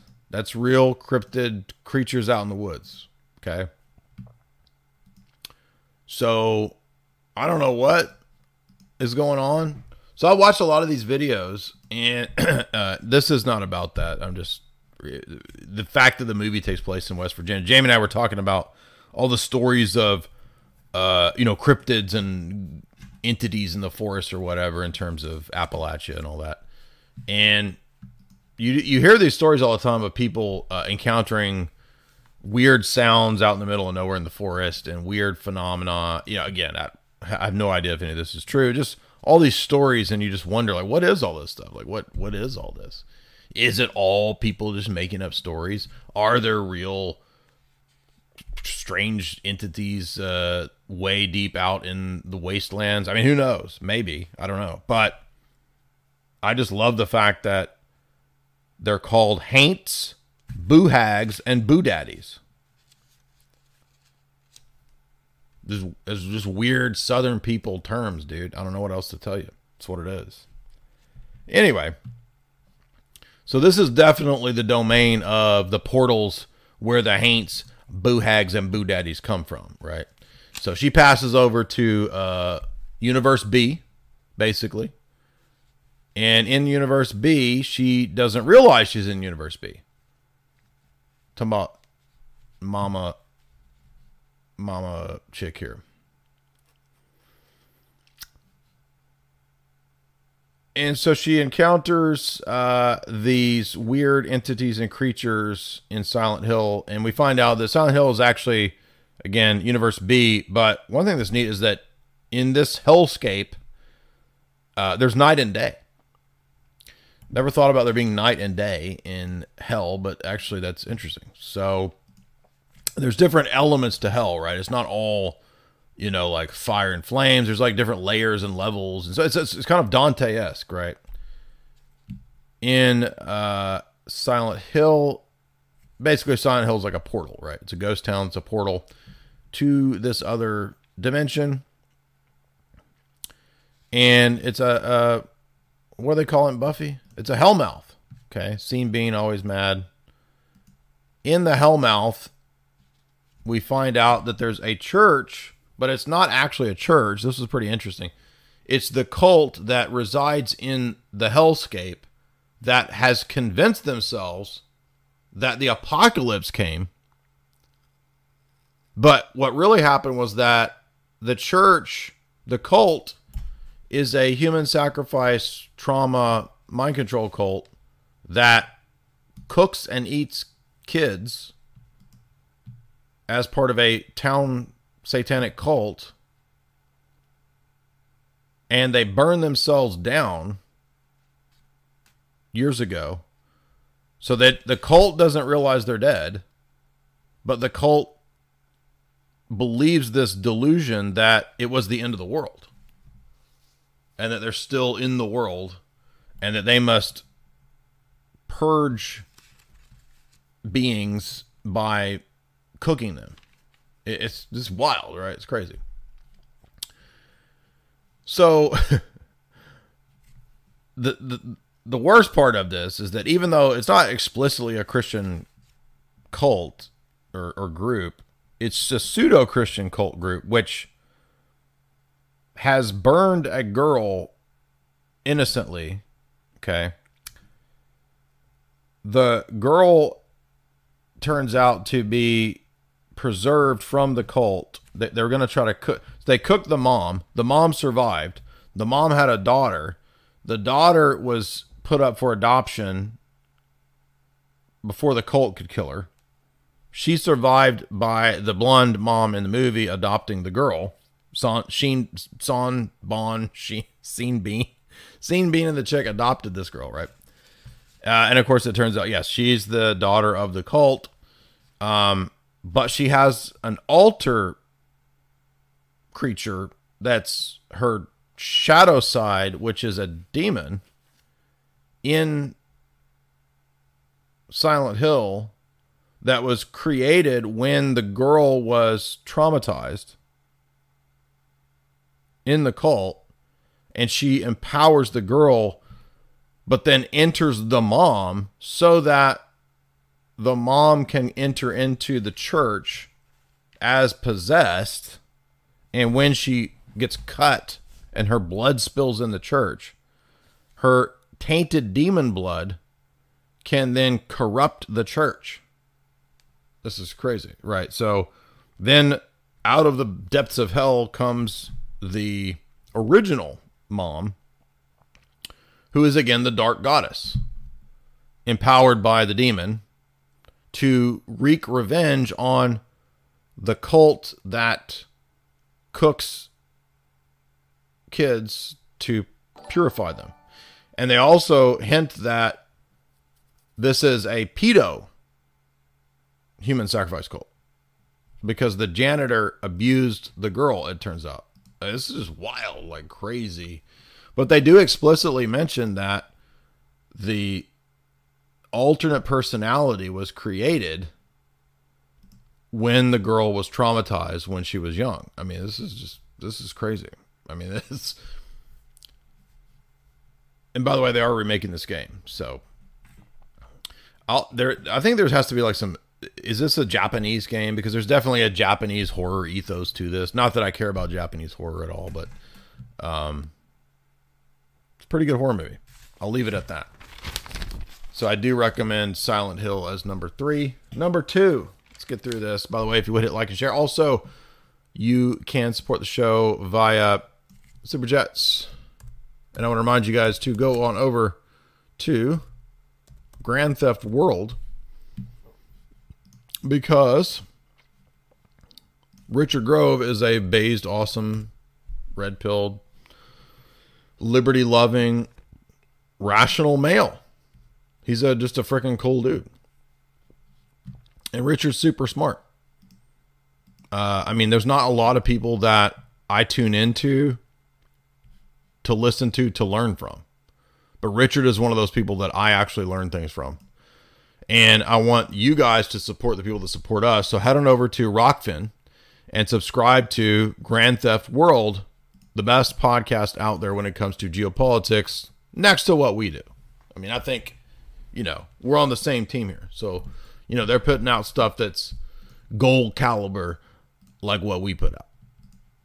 And again, they teach me stuff, right? They go into topics about intelligence operations in the 20th century, history that I don't know about. I learn new stuff listening to Tony and Richard. So subscribe to Grand Theft World. Go to our own Rockfin. Yes, you can subscribe to some of the trailers and little clips on YouTube, but Grand Theft World is just a little too hardcore for YouTube. But you can subscribe to Tragedy and Hope Richard on YouTube if you want. But really, the good information, the 7-hour podcasts and breakdowns every week are over here at Grand Theft World on Rockfin. And reminder too that it's Richard that had this great idea to create this new coursework, right? The philosophy course, 30 plus hours of my philosophy course. You can get the whole course right there in that link at the Autonomy Marketplace. And you don't have to get the tutoring option. If you get the tutoring option, guys, the way it works, to help everybody understand, is March 9th, I think. Let me look at the calendar here. Yeah. So the next season starts up in 2 weeks. Is that right? 2 weeks, March 9th?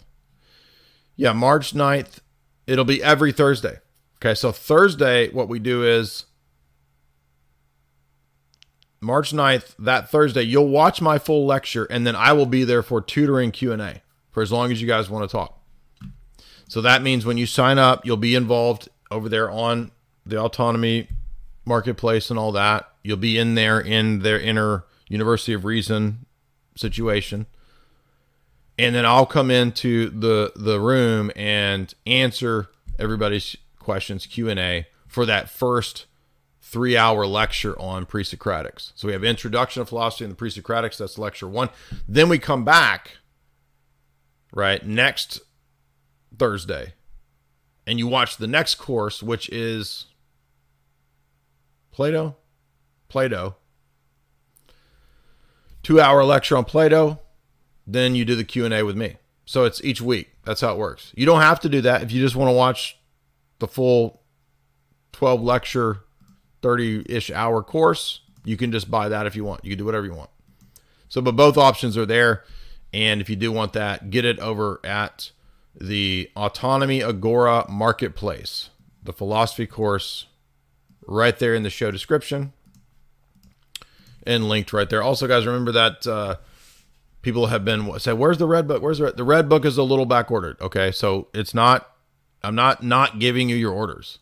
Okay, there's just a few orders are behind because most people are buying the red book, which is fine with me. Because if you buy the red book, yeah, you get all the essays that are not as beautifully spaced and placed in this fine production. So it's true, but you also, it costs more. So anyway, they're going to be here. They're just everything, shit doesn't work right. Supply chains, stuff just don't work right. I'm sorry, right? But it'll be here. You'll get your red books. I'm not trying to keep anybody's books.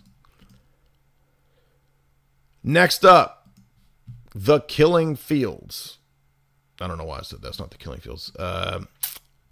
My next number 2 obscure cult movies that you haven't seen. I think Bret Easton Ellis did this, or like he wrote it. I think that's right. Is that right? Did he do the screenplay for this? Of course, it doesn't say here. Yes.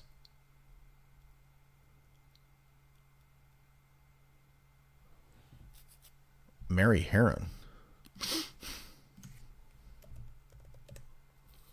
Let's see.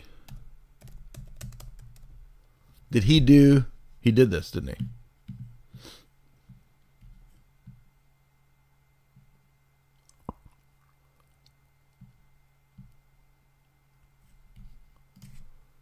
Am I wrong? Maybe I'm wrong. I thought he wrote the screenplay for this. Charlie says.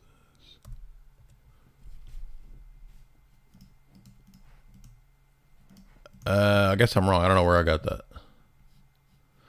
So let's see who did do this.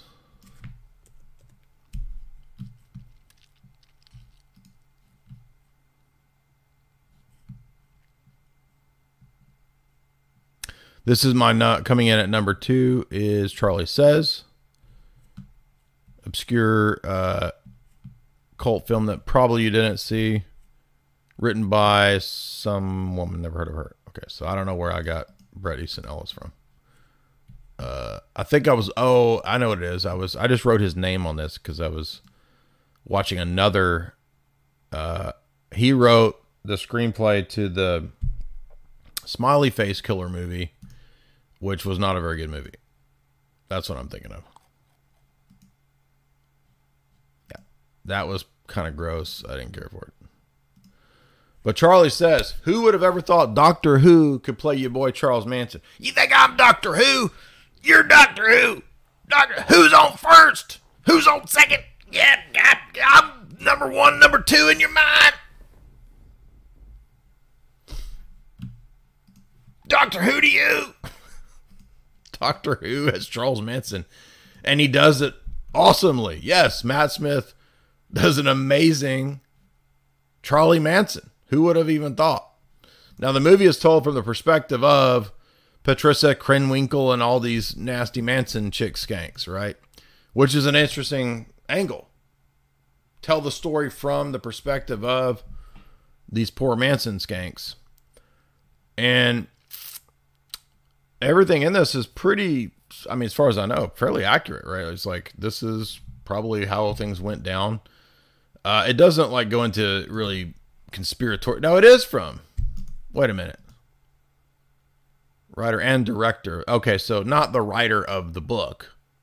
The writer of the movie? Is that who this woman is? I don't understand. I'm confused. That's why I thought Bret Easton Ellis, because it said the writer of American Psycho. I'm like, isn't that Bret Easton Ellis?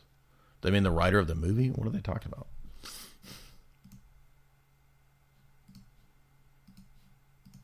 Help me out. How am I? I'm confused on this, right? What is going on? Who?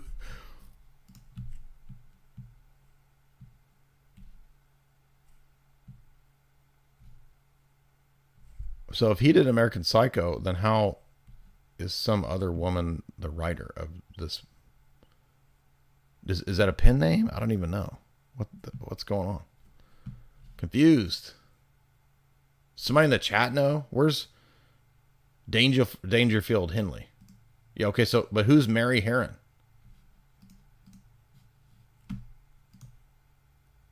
I'm confused.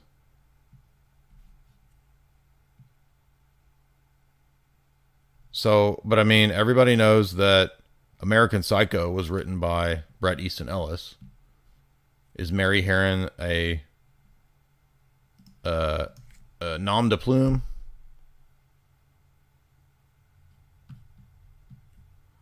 Jay's the only person to make me laugh like I'm on weed when I'm not on weed. That's a pretty damn good compliment. I like that.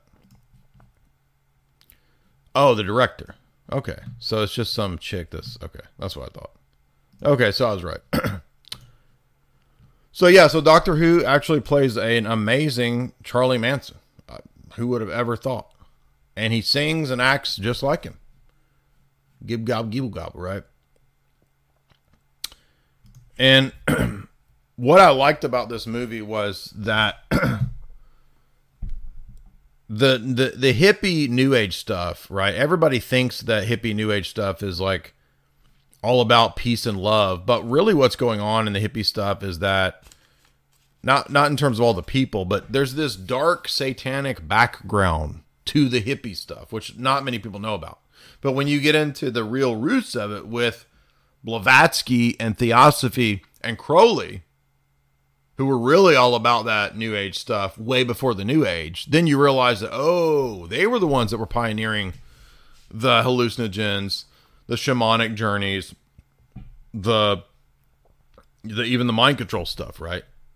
I think Dr. Spence, we interviewed Dr. Spence, and he theorized that, Crowley's drug diaries might have actually been influential in terms of Huxley and the idea for MK Ultra. So Crowley might have been a proto MK Ultra type of thing, right? And we know that Timothy Leary is where we get the 60s counterculture from. He was the one giving out all the LSD. So I like the fact that this does not present the hippie lifestyle as the peace, love, granola bar stuff that it's presented as. And we realize that, no, actually, straight up Satanism is really what's going on. And it's Sadie, right? Yeah, Sadie. No, Susan Atkins was in the Church of Satan.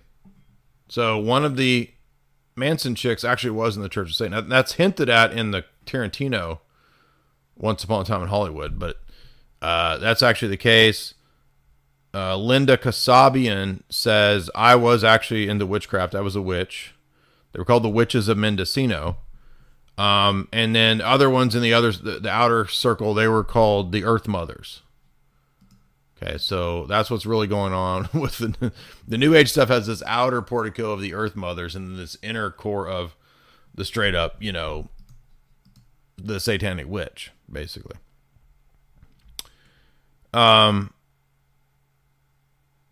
So that's all accurately presented in the movie, which I appreciated. We do see when she gets there, he's taking in, all these strays, all the chicks, they play the roles perfectly. And he's like giving them straight up LSD and mind controlling them. Now they don't mention MK Ultra, but they make it very clear that basically he's mind controlling them all through straight up constant acid trips.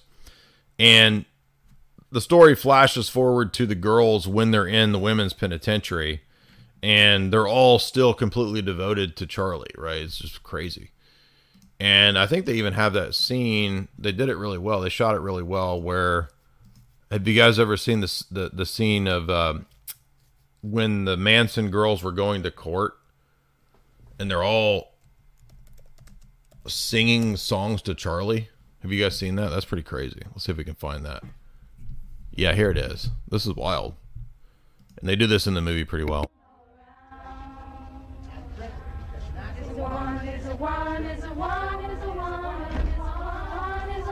Is a love, is a love, is a love, is a love inside.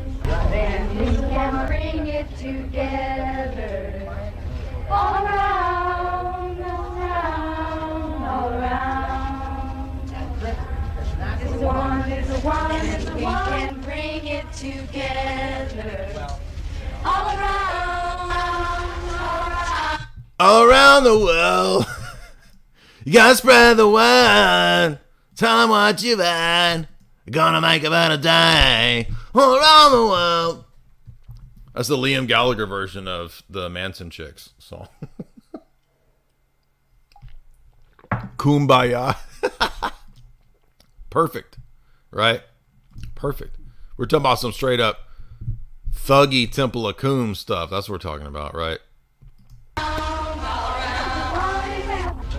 All around the world, you gotta spread the word. Tell them what you've had. They're gonna make a better day. And I know what I know. And I know what I know. It's gonna be okay. Na na na na. Na na na na. Na na na. Now we're gonna get some people mad about my. That's Liam Gallagher for you. Did he get that from the Manson girls? Is the love, is the love, is the love, is the love, is the love, is the love.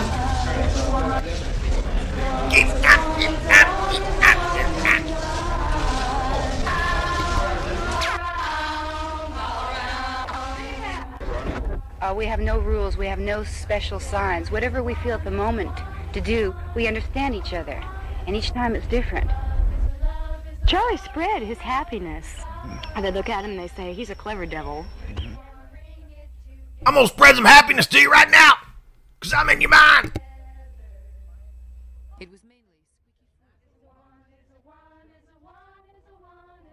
Is that the only song they have? The one, he's the one, he's the one. See, here's another one. How are you this morning? Fine, how are you? Good. You happy? Oh, happy so good. You stand still a second right there, why, you'll be happy. That's very good. You gonna cop out there? Killing the Indians. Oh, that's good.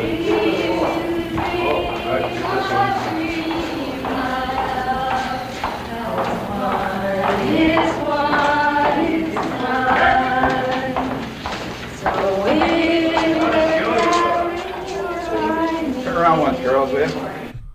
She's dressed like Alice in Wonderland or like a Disney princess. I've never seen this one. I've seen the other one, but they look like Disney princesses. That's really weird, dude. What in the world? Anyway, so yeah, they would just like dress up like it's court day. Court day. Dressed like a Disney princess. What? Court day. Talking about court day. It's got me singing that Pete Tosh song. And I'm wanted by the evil forces. Tomorrow is court day, and I might not go. Turn around once, girls, will you? Turn around here, girls.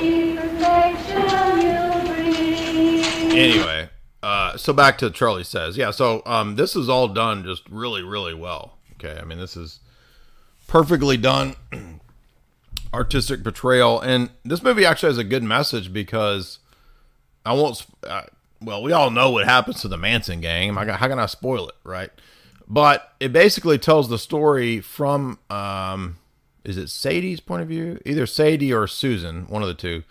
And one of them becomes like I think she became an evangelical in jail, so maybe it's told from her perspective, right? But there's a certain point where she's offered the opportunity to leave the Manson cult, and they shot it really well where she's at just this fundamental juncture in her life where it's like you have this opportunity right now to get out of this, and you think at first she's chosen it. Of course she hasn't, but it kind of gives you this alternate version of what would happen if she had left the cult. But yeah, really well done movie. It's called Charlie Says. Highly recommend it. It's number 2. Let's see if there's anything else in my notes that I didn't get to. Brian Wilson showed up. That was pretty wild. And if you remember, Brian Wilson is supposed to be MPD-DID, right?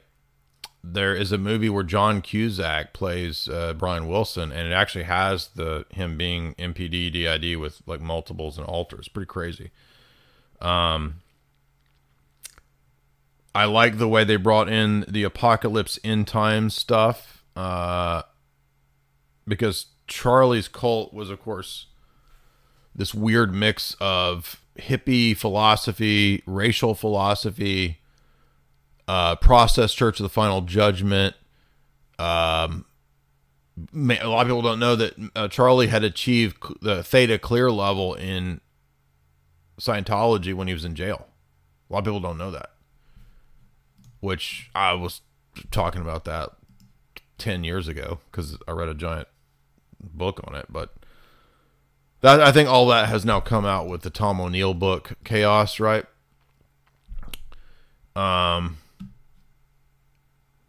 So I don't know if the people that made this movie read Chaos, but maybe Bret Easton Ellis did. Let's see if there's anything else I missed. Revolution number 9. Oh, there is no death. So I guess Charlie... There ain't no death, man. Death's in your mind. I'm death. I'm also life. You're death. You're life. Right? So they have this section where I remember now, there's a section where he reads, it's like Charlie's exegesis. Right? And of course he would read the book of Revelation, right? There's no other... Cults love the book of Revelation. That's the only thing they care about. It's the only thing they read. And he does this, process church, Robert D. Grimston type analysis where Jesus is Satan, Satan is Jesus. They're flip sides of the same coin, and Jesus is bringing the apocalypse, and he's doing it like through Charlie and his cult, of course, right? And there is no death, so there's these weird Gnostic elements. The death's an illusion. It's which, by the way, I think Teal Swan, does she say the same thing?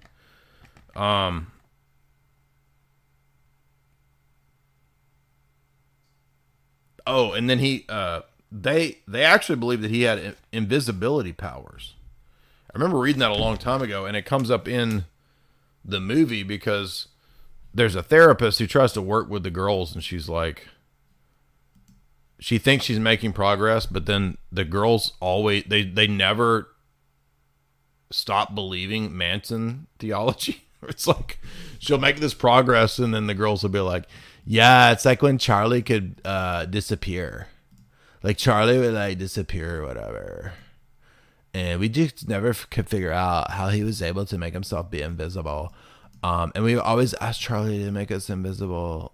It's like, he wasn't invisible. It's like Mystery Men. Remember the black dude in Mystery Men who's like, my superpower is I can be invisible when nobody's looking. Right.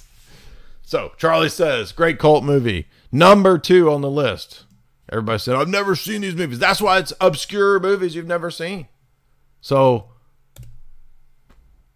Operation Obscure Movie was a success. There you go. All right, what's our last one? Well, probably a lot of people have seen this one because this one was kind of a hit. It wasn't a theatrical hit, but it was an online hit, I think, through Netflix.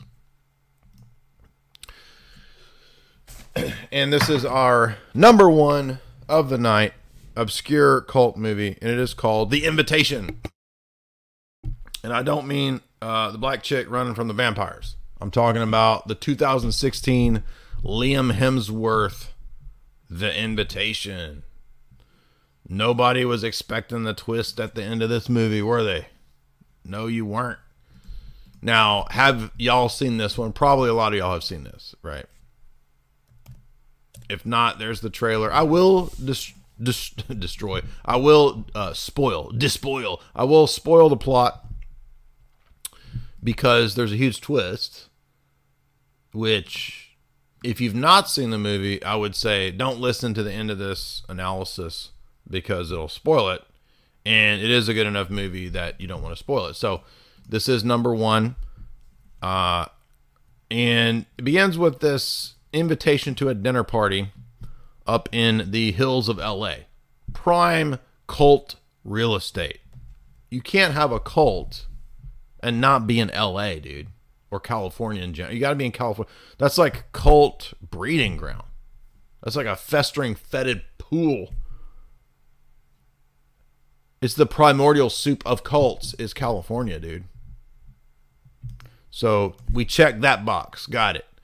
We're also up in the hills, up in Topanga Canyon, up in Wonderland Avenue, up in the Hollywood Hills with all the crazy loons, the Hollywood crazies. Box checked. And what do we have? Invitation to a party. It's a party at your... Don't go to your ex's party, dude. Why are you bringing your new girlfriend to your ex's party? That's mistake number one. And I think his new girlfriend didn't want to go, right? And it's like, well, we're going to all be friends and be cool. Don't even go. You don't introduce your new girlfriend to your 10-year live-in ex or whatever. But of course, he's made this mistake, and he shows up to the dinner party, and everybody seems overly giddy and happy. And they did a good cross-section of, LA Hollywood weirdo type people, right? To be chilling, hanging out. And we know that part of the reason that the woman there in white and our main guy have split up was over the fact that they lost a child. So they had a child together. The child was lost for some reason in some accident or something. And now this has, of course, led to their split. They're with new people, but they feel like, let's all hang out. We used to be friends. Maybe let's reunite. And then this weird boomer shows up, right? This guy. You've seen this guy in a million movies, right? He looks like Todd Packer. It's like, wait a minute. If weird boomers start showing up, Mm-mm. This is not a party I want to be at. So we got a bunch of millennials and Gen Xers, and then we got this weird boomer dude showing up. And the weird boomer dude immediately brings weird boomer vibes, right? And he starts acting a fool, acting weird, acting strange.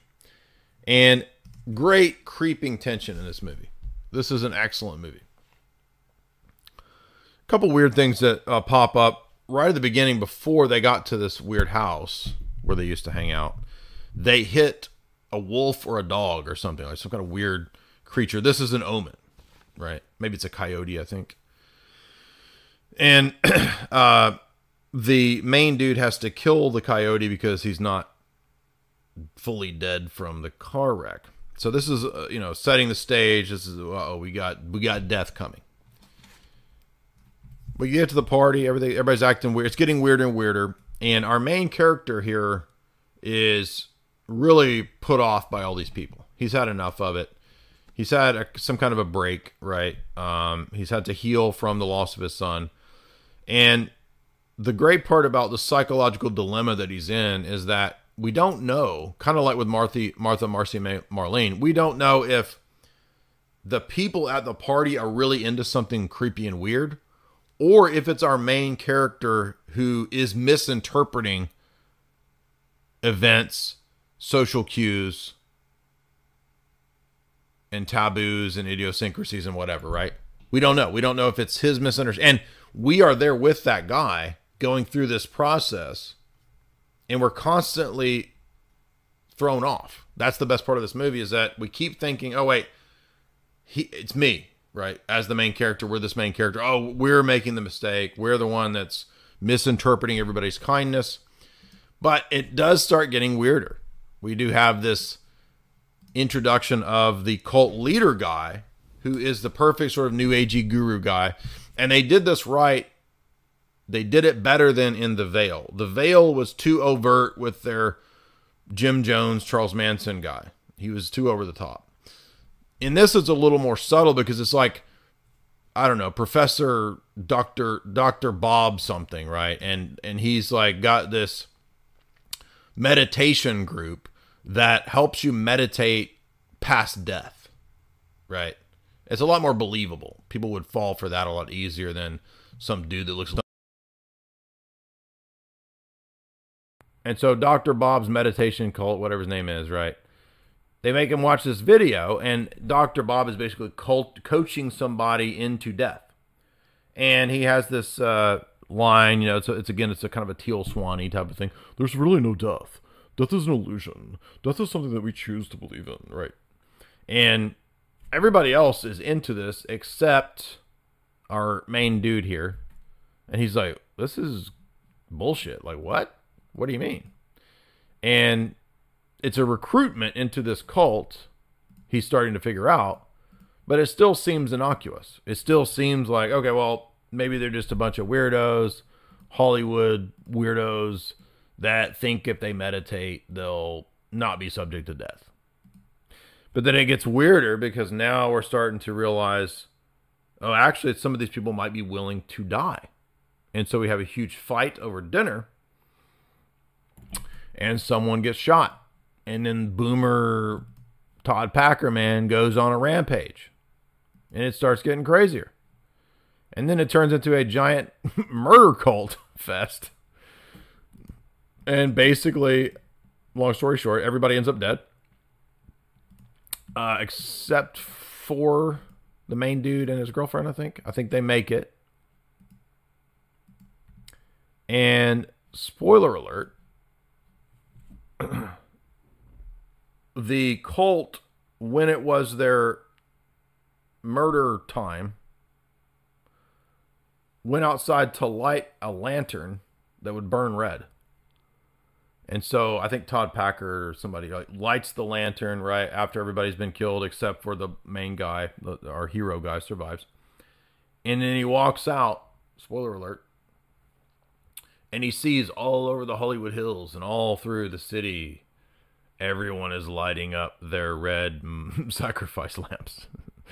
Right. So, excellent twist, pulling the twist the perfect way it could be pulled.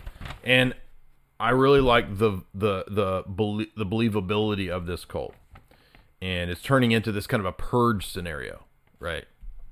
By the way, if you remember in The Purge, it's actually a satanic cult too. The first Purge, right? So, highly recommend, if you've not seen The Invitation, go watch The Invitation. Great cult movie. Number 1 on my top 10 obscure cult movies. Let's get to the Super Chats.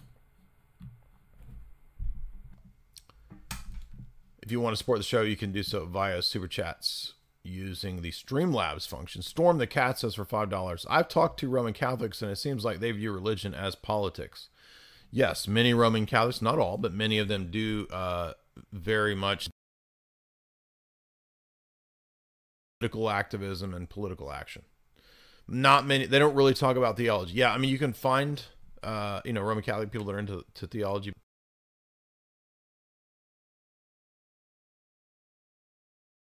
Be that's kind of what the papacy chose to do 1,000 years ago, was to care more about more. That's why you have, for example, people who are allowed to be uniates, have Orthodox theology basically, and just submit to the Pope. So to me, that suggests, the papacy as an institution is more interested in geopolitical power than true theology. Pay Piggy Alms, $10. Here are some Pay Piggy Alms in preparation for Lent. Thank you very much. So I had multiple people reaching out saying, debate so-and-so, debate so-and-so. I will be taking a fast from debates during Lent. The only exception I would make to that is if someone wants to debate me on geopolitics, but no one will. But I will not be doing theological debates probably from now throughout Lent. So maybe fasting from that and trying to get better at not being so mean. I'm just so mean. angry person. And no, I was not instructed to do that. I'm just doing it because is it a temptation to debate? Not really. I like a lot of people probably think that I love to debate. Not really. They think that I'm just this contentious person. Not really. I will do it because I think sometimes it's necessary to do it, to argue against the atheist or the Muslim position or whatever. But no, I don't actually have this huge hankering to debate all the time. In fact, I'd rather be joking around and making silly movie streams than having contentious argumentation with people. So that's actually the real me. But I will do a debate if I feel like it can be beneficial and helpful. The Palantir, $3. Jay, will you ever make a Chad Nerd philosophy ASMR video? Isn't that every video? I feel like that's basically every video. So where have you been? We already do that. This can be premium subscriber content. Jokes aside, thank you for today's stream. Oh, so he was joking. Palantir, $1. Is The Doors a CIA creation? I want to go so far as to say a CIA creation, but it does seem to be the case that the figure of Jim Morrison is kind of a crafted to a degree persona. Because you look at young Jim Morrison, and he's like a nerdy economics student or something. Like he's dressed all preppy. And then suddenly he's this, bohemian wandering beach dude, tripping acid and talking about insane poetry about snakes and stuff. So if you read Dave McGowan's book, I would say that there's a mix of culture creation. I think he also says that the Wrecking Crew actually did the music on some of the Doors songs, something like that. And I think supposedly I don't know, that's what's in McGowan's book. So probably some mix of that. Nikephorus, $5. Do you have any philosophy of history book recommendations? The Book of Daniel? Philosophy of history book.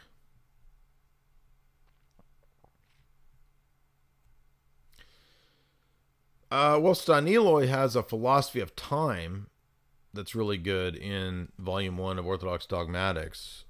Philosophy of history. Rushdoony has a philosophy of history, but I don't really want to recommend Rushdoony.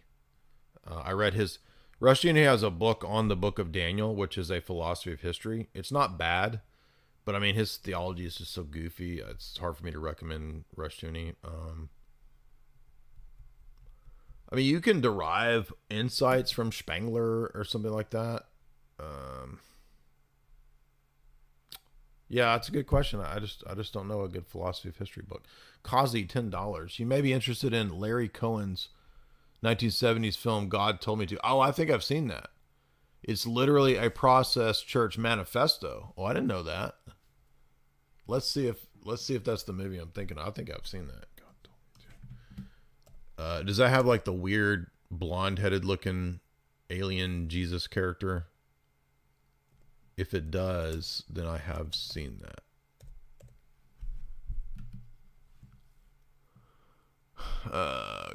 Let's see. God Told Me to trailer. Let's see.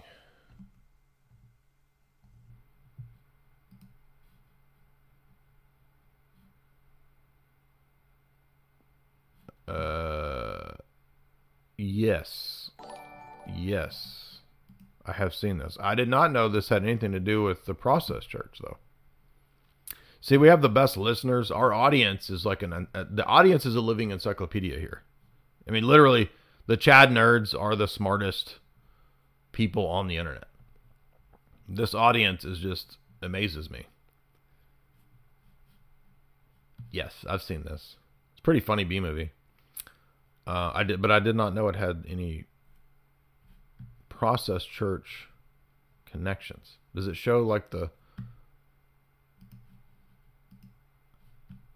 Let's see, you said it's literally a Process Church manifesto. There's an 80s remake, I, the Jury, and it was programmed to kill before Dave McGowan. Now, see, this is what I like. I love these obscure... I, the Jury. Never heard of this. These obscure references are the best. I want... Somebody emailed me years ago like 3 years ago, a giant list of B movies. I still have it printed out, and I wonder if that wasn't Martin Scorsese that emailed me, because it was like somebody who's a super film buff. They were talking all about Martin Scorsese movies, and it happened to be in the list of their favorites, like some of the movies that Martin Scorsese listed. I don't know who it was, but let's see what this is. If you're that person, email me again. That was a great list of B movies, which many of which we watched, but I, the jury. What the heck? This looks like a good, fun B movie.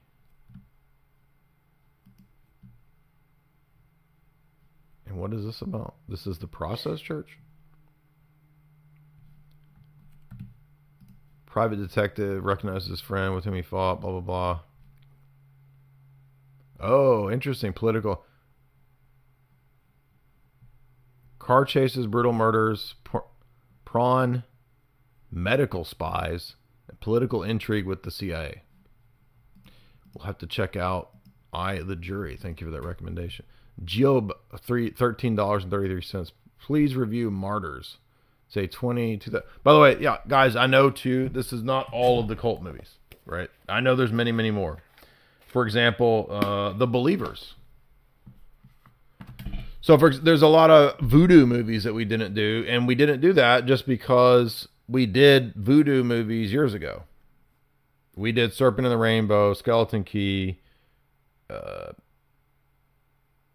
Believers, which is great. Believers is an awesome B movie.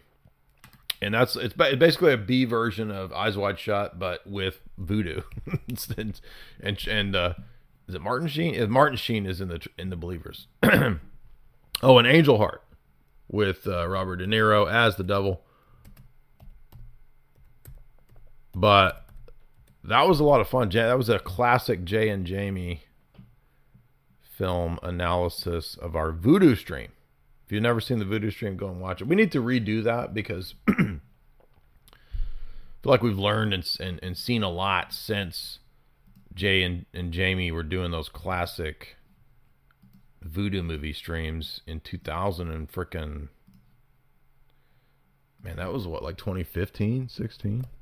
By the way, we were talking about cannibalism being normalized back then. Shout out to Jamie. Y'all heard of Jamie? Let's see, voodoo.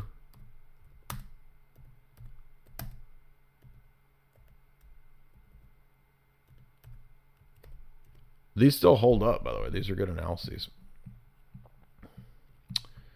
Nothing ever comes up on here when you search this crap. Stupid ass thing doesn't work.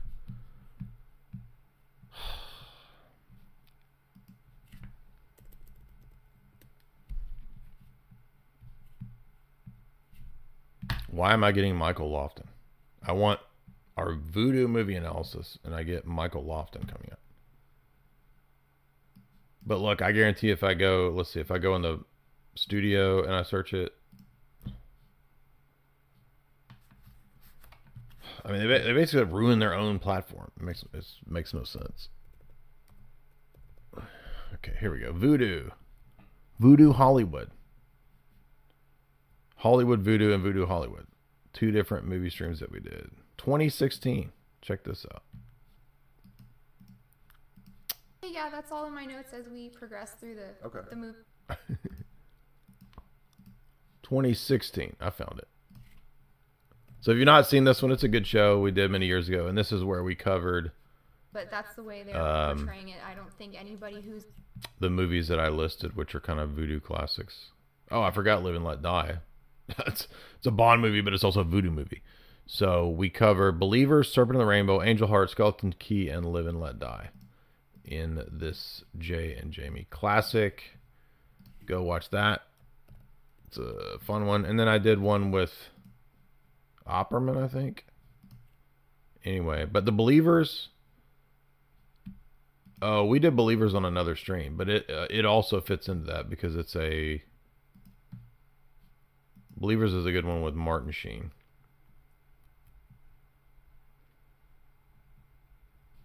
If you're looking for good occult B movies, please review Martyrs 2008.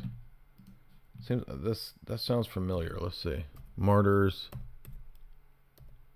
2008.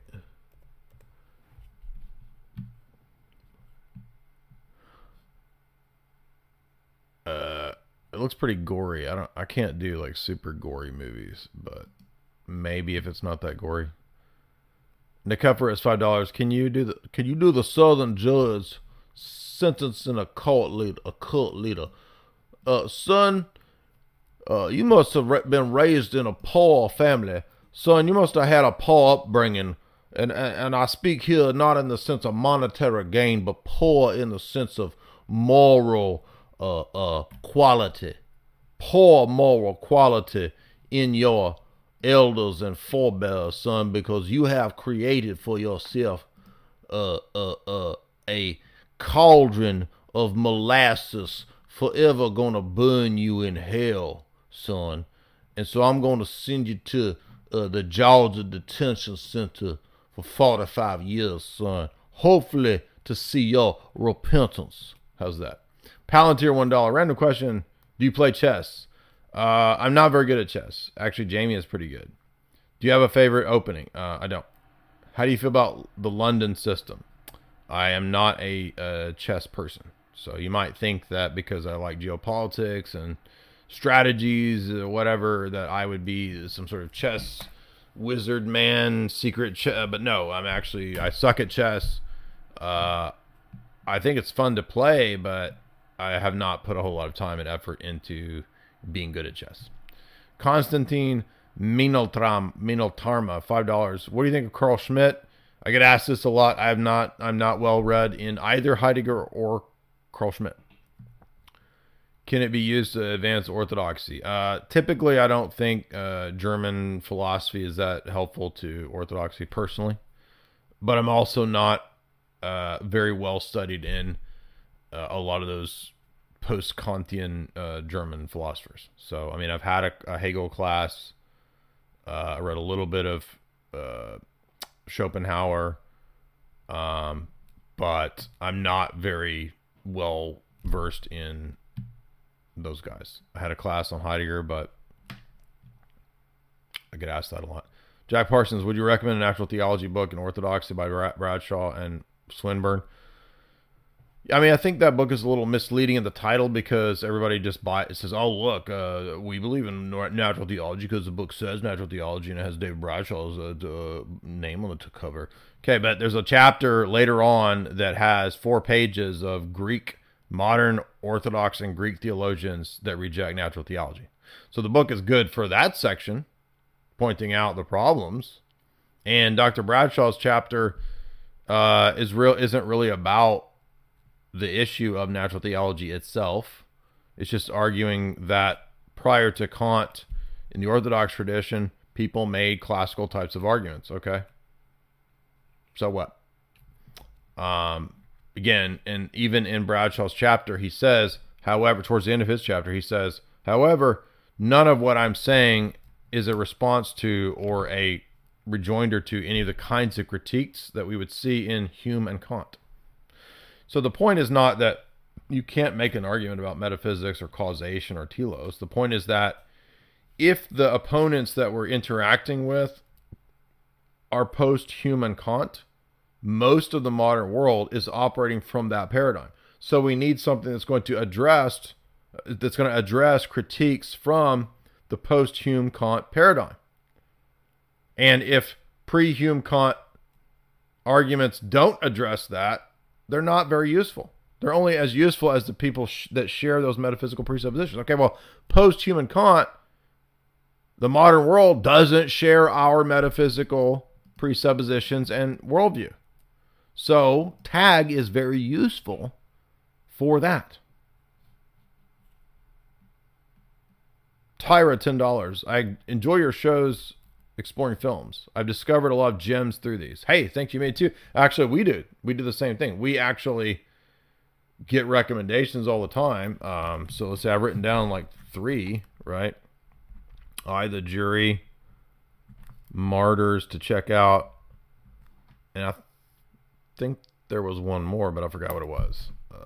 Anyway, But yeah, me too. J Mel, $60, winning the night for Super Chats. Big old fat $60 says, thank you for a great hangout. Thank you. Guys, if you would hit like and share. We've had a lot of fun tonight. Jamie couldn't join me, but she will be bright and bushy-tailed next time. Serena, $20. I can attest to the fact that the chocolate does work. The energy is there. I had it officially joined what I call the smoothie cult, the Smoothinati. However, I really do love this stuff. Silent Hill is good, and it's cool to hear your breakdown.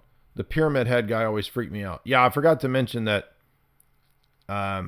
basically the movie well, just go watch it. I don't want to spoil Silent Hill because it's got a good ending that I don't want to spoil. So we'll leave it at that. Mitch, 82, $10. Can you recommend a good book on Byzantine Christianity? I'm frustrated with Catholics after Vatican II. Sure. So if you're a Roman Catholic, I would say start with Mystical Theology of the Eastern Church by Losky as a good introduction. I would get Nicholas Kabasilas' Life in Christ. I would get St. Justin Popovich's book, Orthodox Faith and Life in Christ, because it has critiques of Renaissance papacy and basically presents Byzantine Christology. I would get Church Papacy Schism by Dr. Sherrard. This is a philosophical critique of the metaphysics of the papacy and the filioque, and an argument for Orthodox metaphysics based on no filioque and the essence-centered distinction. I would read Aristotle East and West by Dr. David Bradshaw. There's a lot more, but I would start with those. The Palantir $1. A little while back, you were joking about ASMR microphones in a stream you did. Yes, I was joking about ASMR things in a stream. Thank you, Palantir. You are correct. I did do that. All right. A lot of fun tonight, guys. If you would hit like and share. What's next? Next up is part 2 for subscribers of our Vatican things. Paul Williams, Gladio, and Spies in the Vatican. I'll be done with both of these books soon. And delineating who's right in terms of the assassination attempt at John Paul II. Right? We've already decoded that this was a total CIA Cold War symbolism. But between these two authors, who, by the way, the reason we're reading two sides of the Cold War, critical of the West, pro-neocon Cold War guy right here, is that between the two of these, we get a lot of confirmation for intelligence infiltrating and using religion. But what we want to know is, hey, wait a minute, now there's this contention between the two. Was it the KGB behind the assassination of John Paul II, or was it the CIA using it as a stage situation to make John Paul II a martyr, to make the commies look bad? Could be either one. And by the way, I don't think either of these sides are good guys. They're both bad guys. Unfortunately. Not saying all the Catholics are bad people, but I'm saying that it's more complex than that. And so we're going to look at the recent PhD thesis from, I guess, Dr. Ganser. I'm assuming he got his thesis PhD for this. NATO's Secret Armies by Ganser.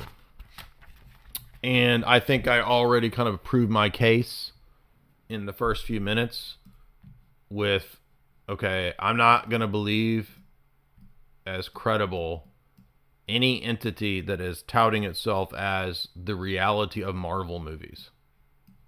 Talking about NATO. Yes, that's a real tweet. I kid you not. Okay, so I guess that's already telling me that probably Dr. Ganser is correct, that it was the CIA using the wolves, the gray wolf. Have you heard of the gray wolves? So this is a Turkish organized crime hit squad that Ali Agca comes out of. So as I understand it, that's not itself contentious. What's contentious is who put Ali Agca up to it. So Williams says the CIA engineered that to make John Paul II into the Cold War martyr symbol. Kohler says, no, that was a disinformation campaign by Marcus Wolf of the Stasi. So we're going to look at Ganser and see what his thesis is, who was really organizing that attempted assassination. And it's going to be fun. If you would hit like and share.